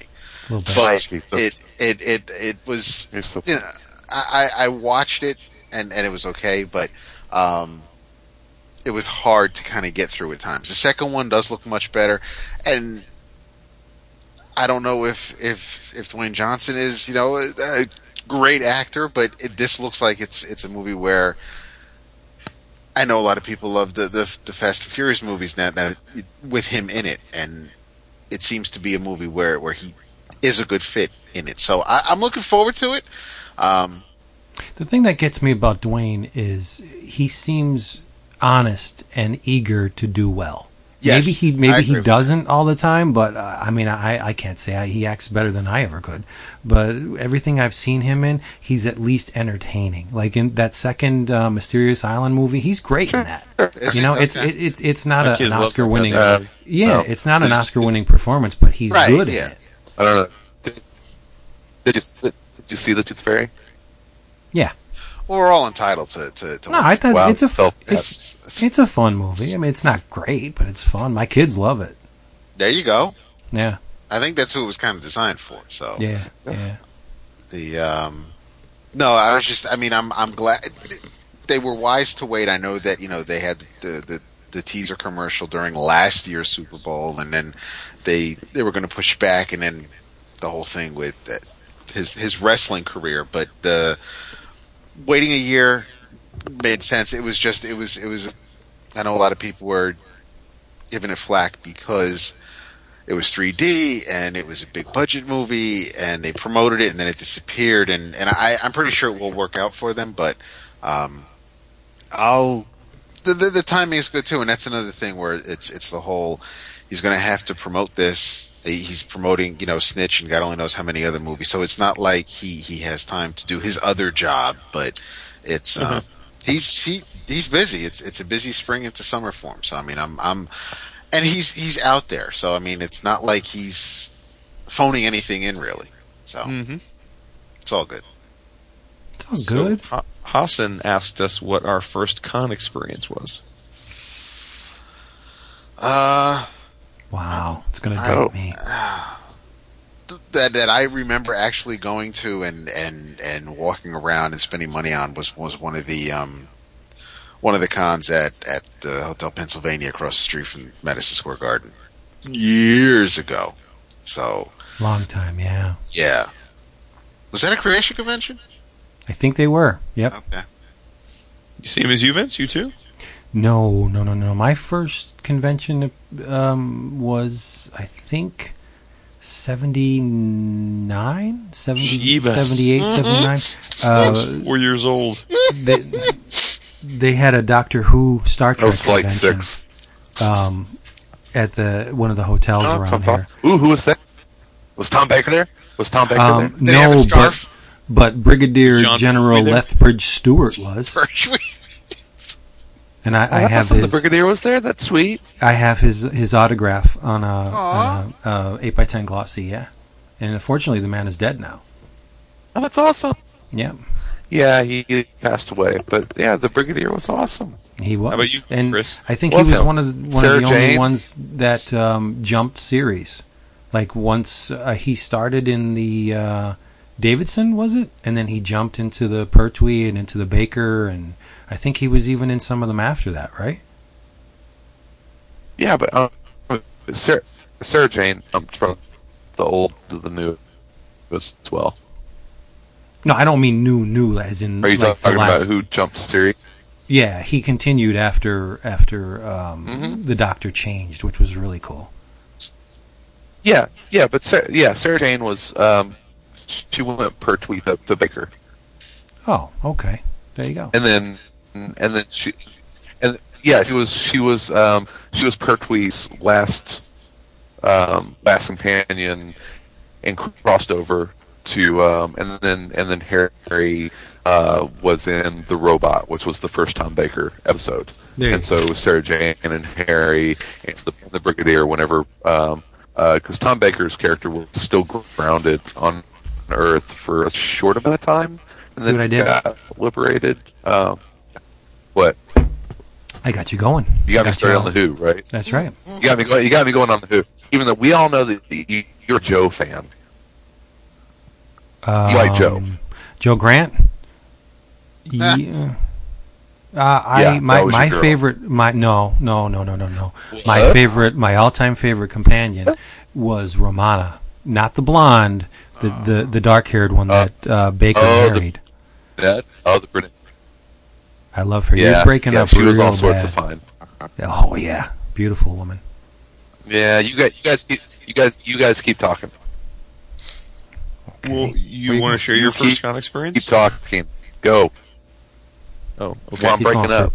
He's going for a beer or a s- drink. My, A few I'm confused. Should we keep going while you break up, or but you it was gonna go. I'm baffled. He can't You hear. were just like, you guys talk while I'm breaking up, and then you went right into something new. Like, what's up with Not that? that we could hear because he was breaking up. That's awesome. Good song. Classic. My first con was a Wizard World Philly. Ooh.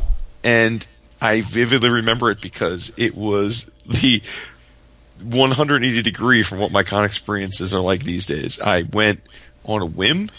I didn't know what to expect. I had never been to any type of con before. I walked in and was immediately consumed with nerves and I was uncomfortable and I didn't know what to do or where I should go. I had no That's so plan. I had unlike you, though. no. What's that? That's so unlike you. You don't. Yeah, you no, I don't- know. I remember wandering around just sort of in awe of everything that was going on, and then stumbling upon Artist Alley, but I didn't know anything about what an Artist Alley was, so I didn't know like if these were just like one-on-one appointments or if these were people like working. I didn't know. It was just baffling, and then I started just wondering, and people were clearly probably noticing that I'm wandering around looking dazed and were trying to engage me in conversation like artists at different tables, and I was basically completely uncomfortable to talk to anybody, and so I went and basically like got something to eat and drink, sat in a corner and kind of like people watched for a while, went and like looked through some back issue bins for a bit, and left, and was like, wow, I don't know if I'm ever going to do that again. And I didn't go to another con for 5-6 years. That's baffling. Yeah. So Cons can times be change. scary, I guess, if you don't know. Obviously, you're the proof of that. If you don't really know what to expect or what you're getting into, they could be really intimidating. Definitely. Yeah. I wish I could Now- go back in time because I'm sure that was a kick-ass Artist Alley back then. So probably What year was that? Some people are. God, it was probably like, I don't know, 90, 96 maybe? What were you, 10, 11? No, you dick, I just graduated college. Ah, All right. What else do we have? Who wants to talk Who's about your comics? favorite Muppet, dude? My favorite Muppet? Yeah, James wants to know. Wow. Probably the Count Okay. or Super David? Grover. Okay. damn. I want to say, I kind of want to say Kermit, but I would probably lean toward. Well, see, he said the Count. So are we talking Muppet Show or Sesame Street? Doesn't You matter. probably say either. They're all Well, Yeah, they all on- crush They're all it. Muppets. well, no, I know they are. It's all Jim Henson. It's on the Muppet Show. It would be Fozzie. I knew it. I knew it. Really? On Sesame Street, it would be Cookie Monster. Ah, I like Gonzo too. Yeah, Gonzo's He's awesome. great. It would be Swedish Chef for me. Beaker. Oh, nice. Poor Okay. Beaker. Yeah, Beaker. It's a good one, too. maligned what do you mean Beaker. poor Beaker? Beaker was awesome. No, Beaker gets the Beaker shit was kicked awesome. out of him. He's the one that takes the pratfall for the joke. He's always being thrown around or blown up or electrocuted. I mean, the poor guy, he's been Gee, through the ringer. and you wonder why I fucking like Beaker. Because you're a sadist, man. Super Dave Osborne of Muppets. You're Super Dave. Yeah, and I would say a close second for you would be Statler and Waldorf. That would be that's Chris and Vince. Yeah, this sucks. Yeah. Why are these people? I'm not disagreeing. They had a very a very good perspective on the world around them. They did. called it how they saw it. Nice. But the Count's relentless, though. Exactly. Can you all hear me? Yes. Oh, Yeah. Yeah, Count's got a little bit of an OCD issue. No, he doesn't give a shit who's around, what they're doing. He's going to make you count. Just because that's what he does. One vagina. Two vagina. Three vagina. Two in the pink and That's wrong. jeez. the. That's wrong. Dude, you guys are making me think of the pilot for Black Dynamite, the cartoon, when when Kermit goes, when Kermit's voiced by J.B. Smoove, and he becomes a pimp, and Black Dynamite has to take him down. Did you ever see, while we're on the subject of Muppets, did you ever see Peter Jackson's Meet the Feebles? Yes, not a fan. No? Oh, No. I think that movie's great. No, but I do recommend people go see Avenue Q if they're ever in New York. Yeah, I want to. I still need to. Oh, I've heard it's awesome. It was here in Chicago too. We have off Broadway shit here in the little city. Jesus, no. You got that. You get that secondhand sort of like. Yeah, the guys who could I know. make it on Broadway. It's like, well, at least I'm open in Chicago. We've even got Book of Mormon here now. It's so Mormons. little yeah. What? It's like Do Matt what? Burton's, Book of Mormon. Matt Burton's favorite play ever. Yeah, I have to see So that. the- I've heard it's great. I haven't seen it. Yeah. Does that have anything to do with the Mike Allred thing? No, I don't think so. No, it's Trey No. Parker and Matt Stone. Oh, I like You those watch your guys. basketball, yeah. Cannibal the Musical's awesome. No, nobody's seen it. No, sorry. No, It's a musical. It's great. Is it? nice. Hence the title. Name Cannibal the Musical. Yeah. We got any other comics to talk about? Let's talk about yeah, that. This is a thank you. It was going to be an In Your Travels, but I still recommend it. I need to get the second issue because it's 99 cents, and I read the first issue, and I need to continue the story. It's from Monkey Brand.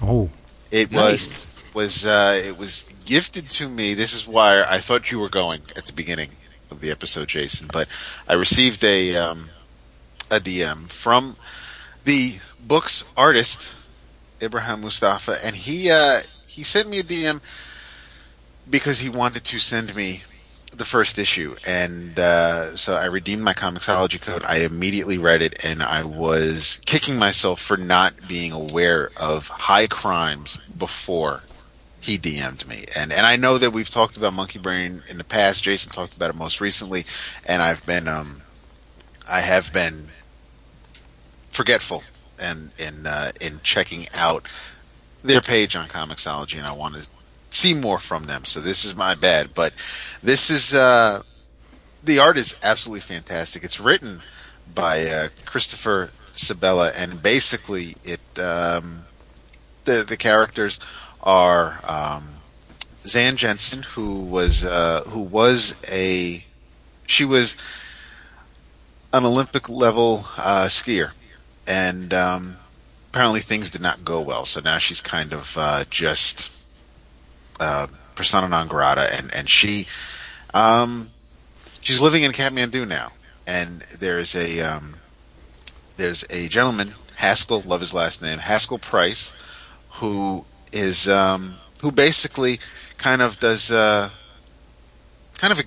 he's a grave robber, and he'll go on expeditions like on Mount Everest and find dead bodies, and there's some blackmail involved, but it was a pretty unique, different setup. I mean, I'll read my Punisher, and I'll read my Spider-Man, and I'll read my Indestructible Hulk, and then I'll read something like this where it is unlike anything else I'm reading, and it's one of those things where I'm glad that I mentioned Remind and how that changes things for me in a lot of ways, but then I'll read something like this, and it's a different type of story, but it works in this medium, and it's a story that actually could be told in other mediums, but I think the art is fantastic. Ibrahim does not cut corners. He puts a lot of detail, whether they're in a bar or on the mountainside or just walking the streets of Kathmandu. There's no blank backgrounds with some hazy colors, so you get the idea that they might be outside or in a room. There's a lot on these pages. It's 99 cents. I'm going to get the second issue. There are 2 issues out. It's called High Crimes. I definitely recommend it. It's the first issue sets up some things where, I mean, there was one character who I'm giving them the benefit of the doubt because I'm not familiar with these creators or with these characters, but if this was like to happen in a mainstream book, I'd kind of roll my eyes or groan. But there's one scene towards the end of the first issue where I'm going to give this introduction, I guess I'll say a pass, because I want to know more about this character. Maybe there's obviously a reason why he acts the way he does, but there's a lot going on in these 20 odd pages, and I definitely recommend it. It's something that I'm going to be following for a while. I don't know if it's an ongoing. I don't know if it's a miniseries. I'm just into it, so I want to see where it's going, and I want you to check it out also. Sounds very good. I downloaded those this week, David. Nice. Okay, let me know what you think. Yeah, definitely. Cool. Awesome.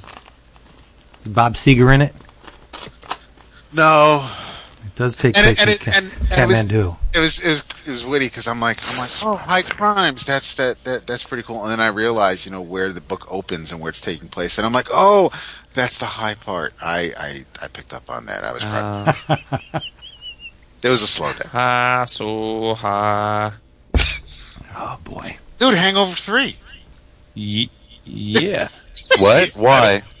Because they need to. Why? The joke hasn't been hammered into the ground enough. I don't know. It's apparently it's the end of the trilogy. It's the movie nobody demanded. I don't know, but it's something that I saw. They must be under contract, right? Because I can't imagine Bradley Cooper agreeing to have done the third one if he wasn't already. When they were making after Silver Lining, no way.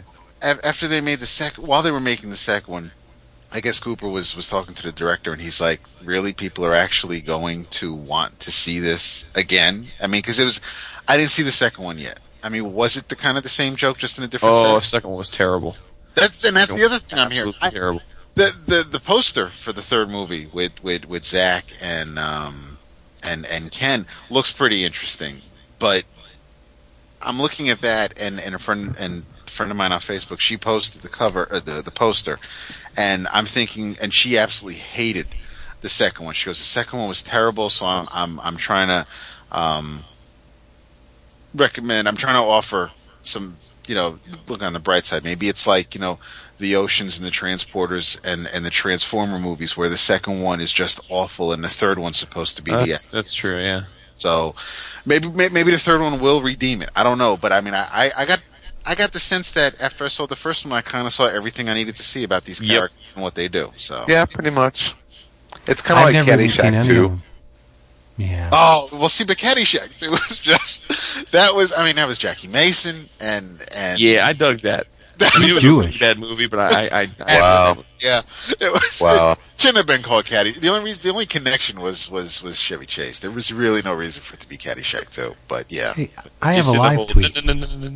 This is beat a ball. Beat a ball. this is a really good live tweet. Is it? It's from Andrew Shaw, 23. And he says, with the Kiss comic being all kinds of awesome, Go ahead. Yeah. which it is, what other bands or singers would you like to see in comics? Can I keep And in mind? and as soon as I read that, I remembered those rock and roll comics. What were they from? Revolutionary Comics. Remember, David, where every band, every singer had their own comic. This was my answer to Andrew. I said, and I have a few of them here. I said Queensryche. I said, wait, it's better. I said Cinderella. Wow. I said Wasp. Wow. Come on, Wasp. Come on. Wasp would make Blackie would make a great comic book character. Yeah. Striper. Gin Blossoms. Ugh. I Yeah. said Striper. I said Dokken. Extreme. Did you get some Dokken up in there? I said Extreme. I said Tears for Fears, Expose, and Michael Bolton. More than words. Wow, David, you just covered the map, Uh-oh. didn't you? have to. I would love to see a Tool comic. That would be all kinds of freaky shit. It Yeah, could be- yeah. yeah, Here's one that Vince will like, I think. What's this? David Byrne. That would be free. Oh yeah. You know what? I mean, if somebody wanted to do a Tom Waits comic, not so much on Tom Waits, but Yes, sir. adapt his Yes, sir. songs for comics, that'd be great. Or and Oh my god. Dude, that is the next great anthology project. Tom Waits, Comics inspired by the songs of Tom Waits. I fucking love it. or Nick Cave. That is You could do either one, Oh, but Tom God, Waits would be better. Nighthawks at the Diner. I mean, come Yep. on. Oh, Yep. so good. Yeah. Yeah. True, they And might I actually would love to outsell see Knights of the the dinner table. I would love to see the million-selling Casablanca Jason Zanuck. recording artist Angel Shit, in their own comic. damn. What'd you say, Vince? I said, I would also love to see the multi-million-selling Casablanca recording artist Angel in their own comics. Good old Punky Meadows. Oh, what about Timmy T? Or TKA, K7? Come on, the possibilities are endless. Oh boy, we've hit bottom.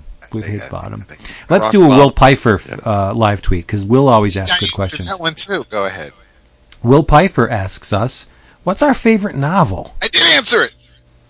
I didn't answer the second part, but I answered the favorite part. But he does say And so did graphic Chris. and novelizations don't count. Right. Which I So agree. he's asking us what our favorite graphic novel is. No, he's asking us what our favorite prose novel is. He's saying graphic. Okay, doesn't graphic count. and okay, great, yeah. Will's always on the money. Naked Lunch. Okay. That's my favorite book. Yeah. I said Misery with Thinner being a very close second. Really, you like Misery? I because it was one of the few times where when they announced the movie and it was James Caan, I was like, they're going to adapt a book that I really, really enjoyed, and and I know because it's Stephen King because I did pay money to see Pet Sematary in the theater, and What's wrong with that? and it was nothing like the book, and I remember trying to get through it. And I didn't finish it the first time. And then I saw that god-awful fucking Tim Curry CBS miniseries movie. And then I finally finished it, which I thought was freaky as hell. I did enjoy the book. TV movie was horrible. And then there was Cujo, which strayed a little bit. And then you had a couple other things. But you're talking about the movies, right? I'm talking. No, well, my ideas of the books, how the movies stray from the source material. But Misery pretty much stayed true to the source. What about Maximum Overdrive? Oh boy! What about Running Man? See, if anybody who's read the Running Man short story knows it is apples and oranges away from the movie. So, and I like both of those movies. I like both of those movies. You like Maximum Overdrive? Yeah, why not? For reals? I would drive that Green Goblin thing around, but no shit. Yeah, no shit. Scare for children. me, this is a tough one because I love novels. But I mean, my short list, I always have a top 5 that are pretty much never unwavering. It's like the equivalent of the 5 women list you get to sleep with. Yeah. I mean, I guess I would have to say, if I had to say my number 1, considering I have a tattoo of it on my arm, I'd say Hitchhiker's Guide to the Galaxy. Yeah, you would. But it's hard for me to say that as a pure number 1 because I really like the totality of the Hitchhikers series. Excellent. And then I would say definitely my favorite classic novel would be Moby Dick. Love that book. Yeah. It's It is a good book. big reason I've always loved whales. Why do you always giggle? Yeah. This is weird. I love then the whales. other 3, which would be in the top 5, are more similar in their, at least in the themes, which would be The Stand by Stephen King, and then. Wow, really? Yeah, I haven't read The Stand. That baffles me. I know. I'm sad. I am Really? because you're a Stephen King. Is it on Amazon? Let me see if it's on Kindle. Explain Like to me how you've Dolphins. read all these other Stephen King books, but not The Stand. Dude, I wish I really could. I swear to God, I wish I could.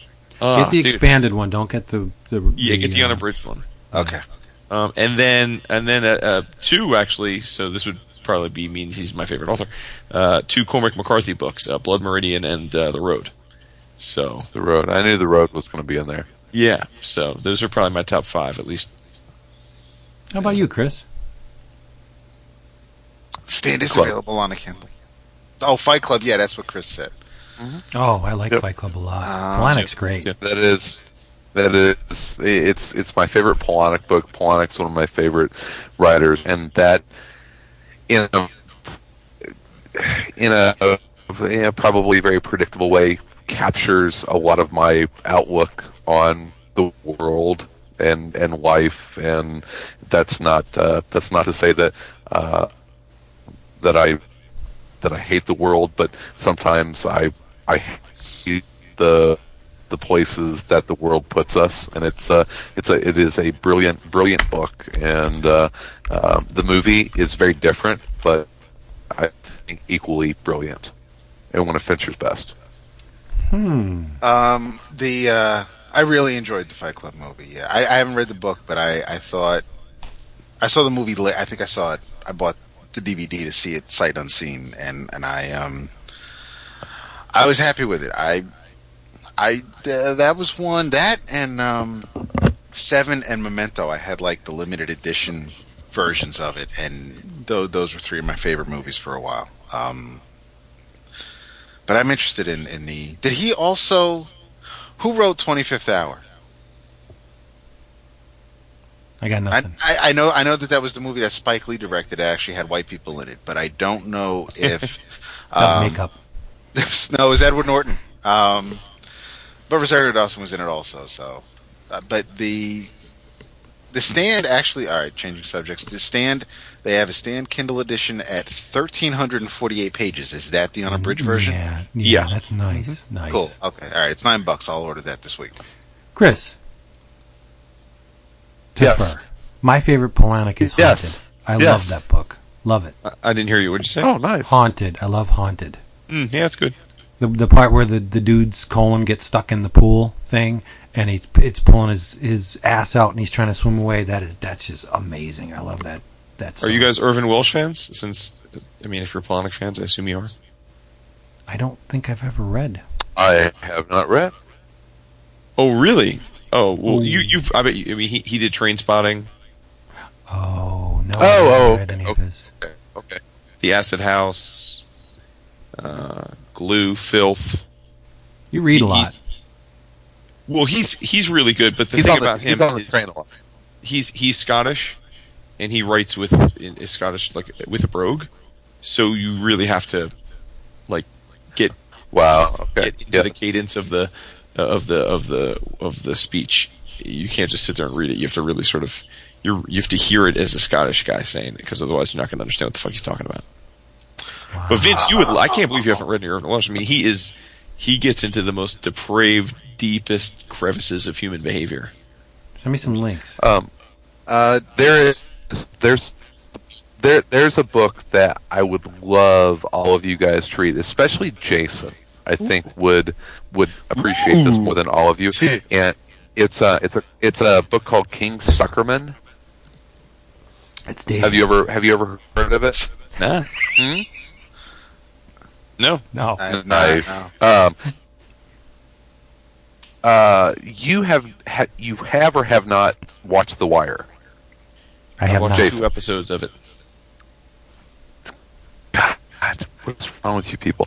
George P. Pelecanos wrote a trilogy, kind of a loose trilogy of books that started out with a novel called King Suckerman, and it is one of the best, like 1970s drug deal gone bad crime novels that I've ever read. It's just so good, and you can hear the music in the background. It's 1976 Washington D.C.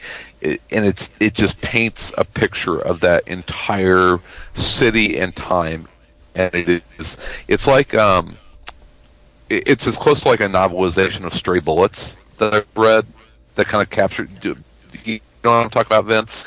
It just captures that time and just the seedy underbelly of the urban 1970s scene. Jason, you would love this book. It is so good and so it's amazing. And the reason I bring up The Wire is that George P. Pelecanos, I think he wrote a lot of the material for The Wire. He's gone on to write a lot of different novels, and he just writes great hard-boiled crime fiction.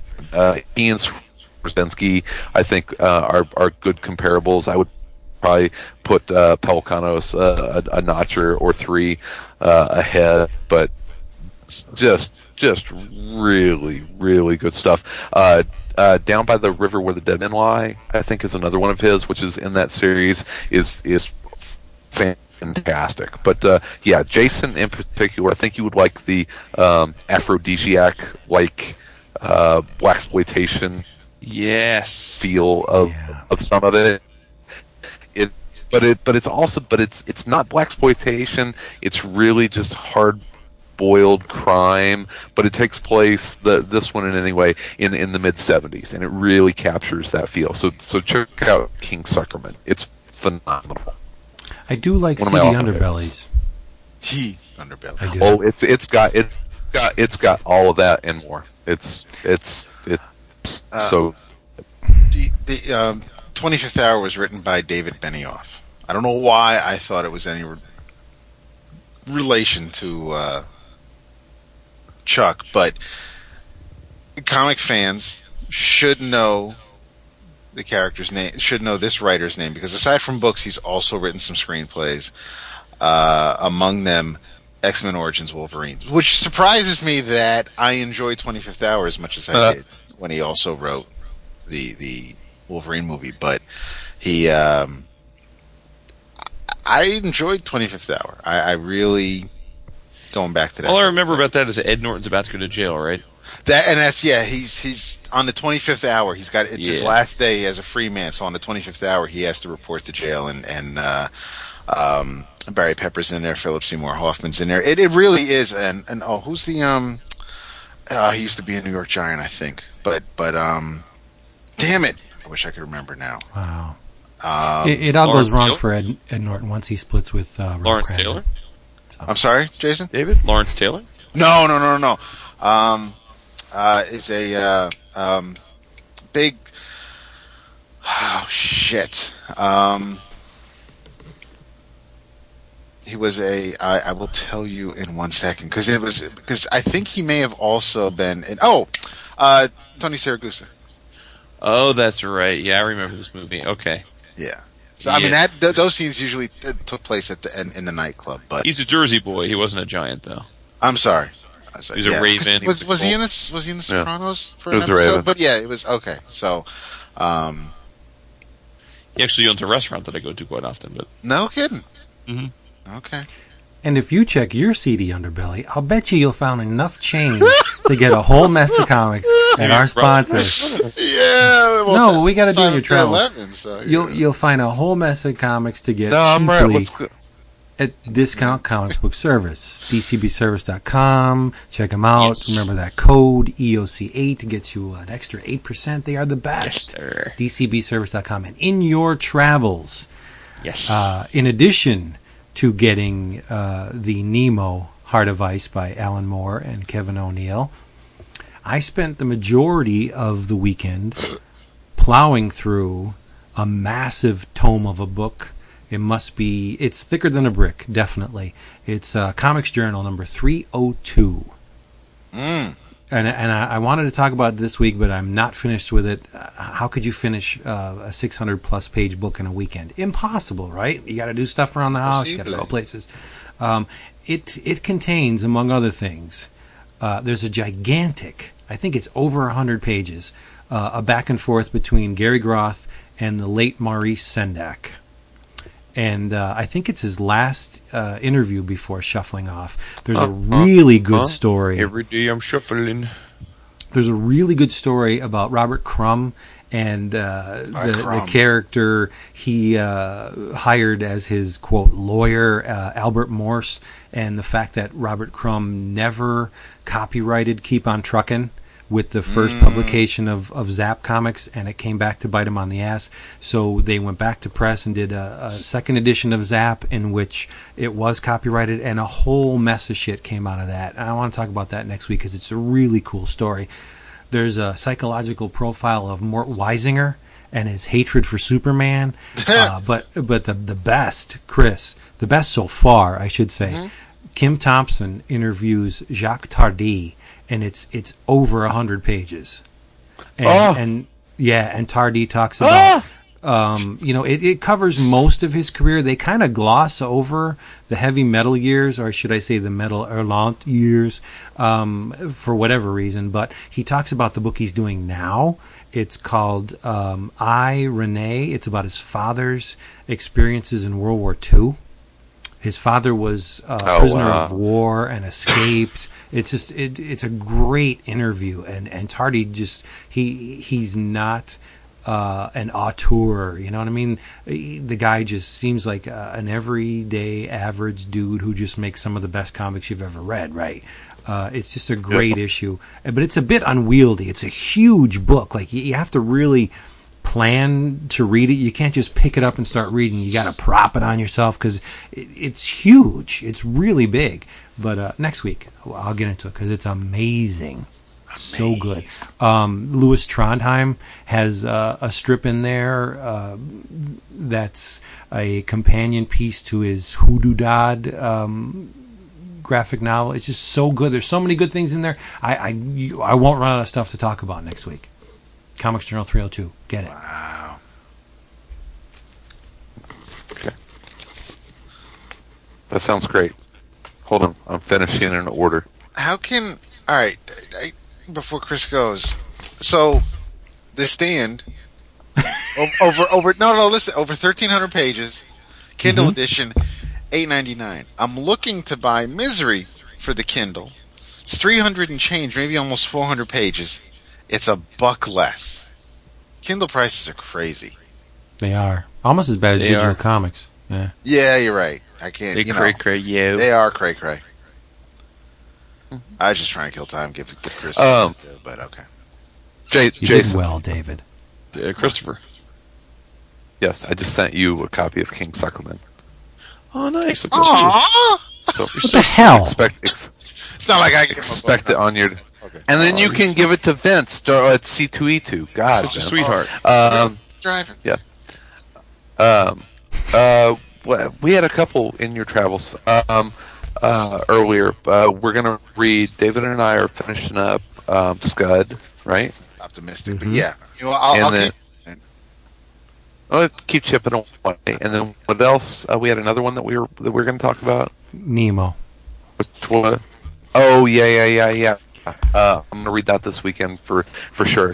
And in the meantime, I just finished up the first volume of Manhattan Project and loved it. It actually made me feel like giddy inside to read comics again, which I haven't felt. It's so good. It's such a just slap you in the face, obvious but awesome concept. Now I want to stop reading the Scud and read that. Damn it! And if you would like to see, really good. If you would like to procure Nick Pitara artwork, you can go to our friend Paolo at Cadence. He reps Pitara. So it's really good. Enjoyed the hell out of it. So it is bananas. Yeah. It was fantastic. Yeah, it's so smart, and as much as we are fans of the Hickman, the Pitara is the star for sure of that series. And Dap and I actually had lunch when we were hanging out together 2 weeks ago at Tesla's factory. Yes. How? Oh, I've heard about that. Oh, that sounds so cool. It was. Yeah, that sounds awesome. in the embodiment of genius. Free beer. I love it. Love it. Well, I told you to read. So anyway, I'm sorry, I'm all stepping on him. No, he's not going to say anything else. He was done. Well, but that's the thing. I don't know if it's hard for me to see if he is, but it's read High Crimes, check out Scud. All right, I'm going a different route. Watch Curveball. I've been telling you this for a while now since it premiered. Mentioned it once or twice since then. We watched a couple episodes back to back last weekend. For the love of all that's holy, I am actually considering breaking down and buying Legos. Watch Nickelodeon's Teenage Mutant Ninja Turtles. Oh, jeez. This thing, I watched this, man, and it is just the way the voices are fantastic, but the little things that they do, not even say, just make the card. I mean, the animation is it's gorgeous. It looks great. It's I mean, I'll watch that, and then I'll watch an episode of Young Justice, and there are times where, and I know that Cartoon Network's pretty much, obviously, they've given up on it, so whether or not as much love is going into it, or has been for a while, is here or there, but I'll watch TMNT, and then I'll watch Young Justice, and it's like, and they kind of like just give up halfway into an episode of Young Justice. It just doesn't look the same. But here, it's consistent from one episode to the next. It looks great.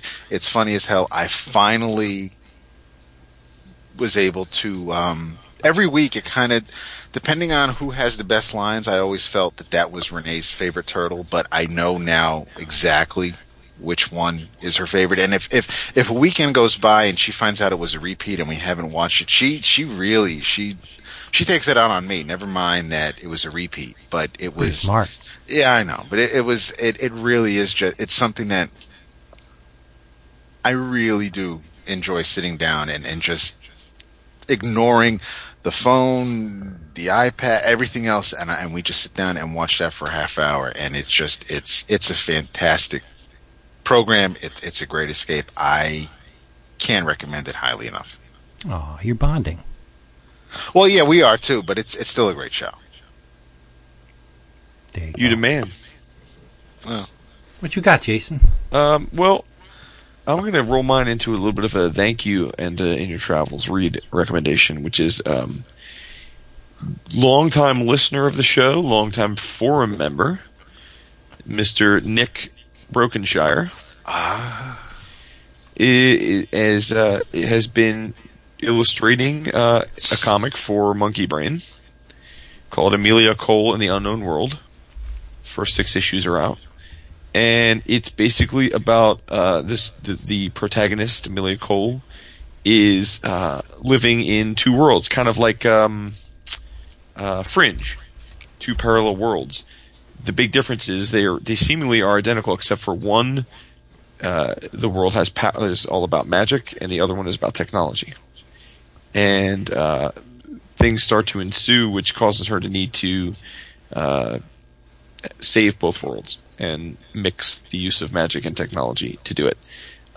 It's terrific. It's the reason it's a thank you is because Nick put up a thread in our forums about taking on some commissions. So I engaged him to do a Avengers era Beast for me, and it was so freaking awesome that we ended up talking. And then he did a Guardians of the Galaxy team commission for me as well, which is ridiculous. He's posted on the forums. He's also posted on Twitter. And as a thank you for, I guess, my patronage, he sent me the digital versions of the first 6 issues of Amelia Cole. So thanks to Nick for the artwork and the comics. And I have to say, this is one of those guys, I'm telling you right now, his prices are stupid cheap, and this is a dude who you're going to say to yourself in 2 years, shit, I could have gotten a commission from him for so cheap. What was I thinking? Because he's going to blow up. So take advantage of the 11 O'Clock Comics community and reach out to him and get a commission, because they're freaking more than worth the price in British pounds. Get on that. I'd agree with that. Yeah, because the first issue of Amelia is gorgeous, and he did some work in the EOC anthology, and yes, he did. It is. He really does. I like his style, and yeah, I haven't picked up the later issues, Jason. So I'm curious to know when you read them, what you thought about. I don't know if the 6 issues are the first arc or if that's all that's done, but I want to continue that story because that first issue was great. Seriously, and dude, my Guardians of the Galaxy commission is redonkus. Yeah, it's fucking incredible. Beautiful. It is nice. Well, there you go. That's all we got for this week. Join us next week when Chris will be back. And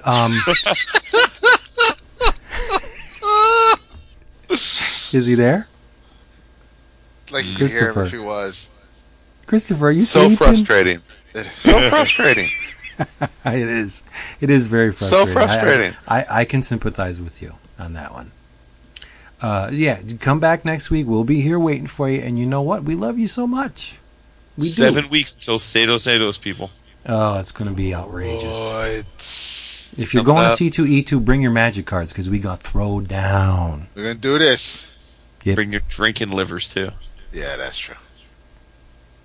Listen to me. Bring your magic cards. How geeky can I get? Nerd. We'll duel. We love you. Come see us. Throw some hero clicks in.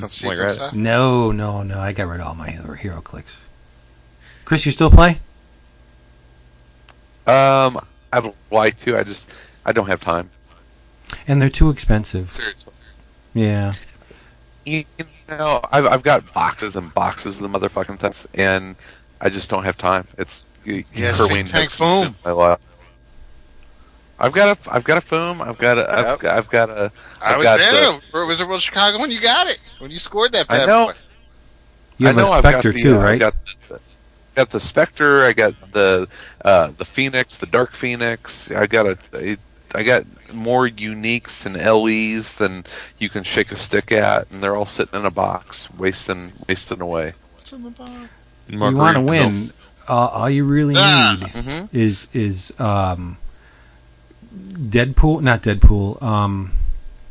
Deathstroke, Green Arrow, Firelord, and Sinestro. Is that the hot setup now? That's what I used to play. No, I'm talking way back when you can taxi characters in when they stop, and then they stopped because they realized it was too good. Dude, that's like first generation. The carry and the TK run shot and I used to destroy with that. Firelord was a beast. Yeah. Yep. Oh, yeah, well. Firelord was a bad boy. I've got the Nightcrawler unique that back in the day went for like $75 on eBay. Ooh.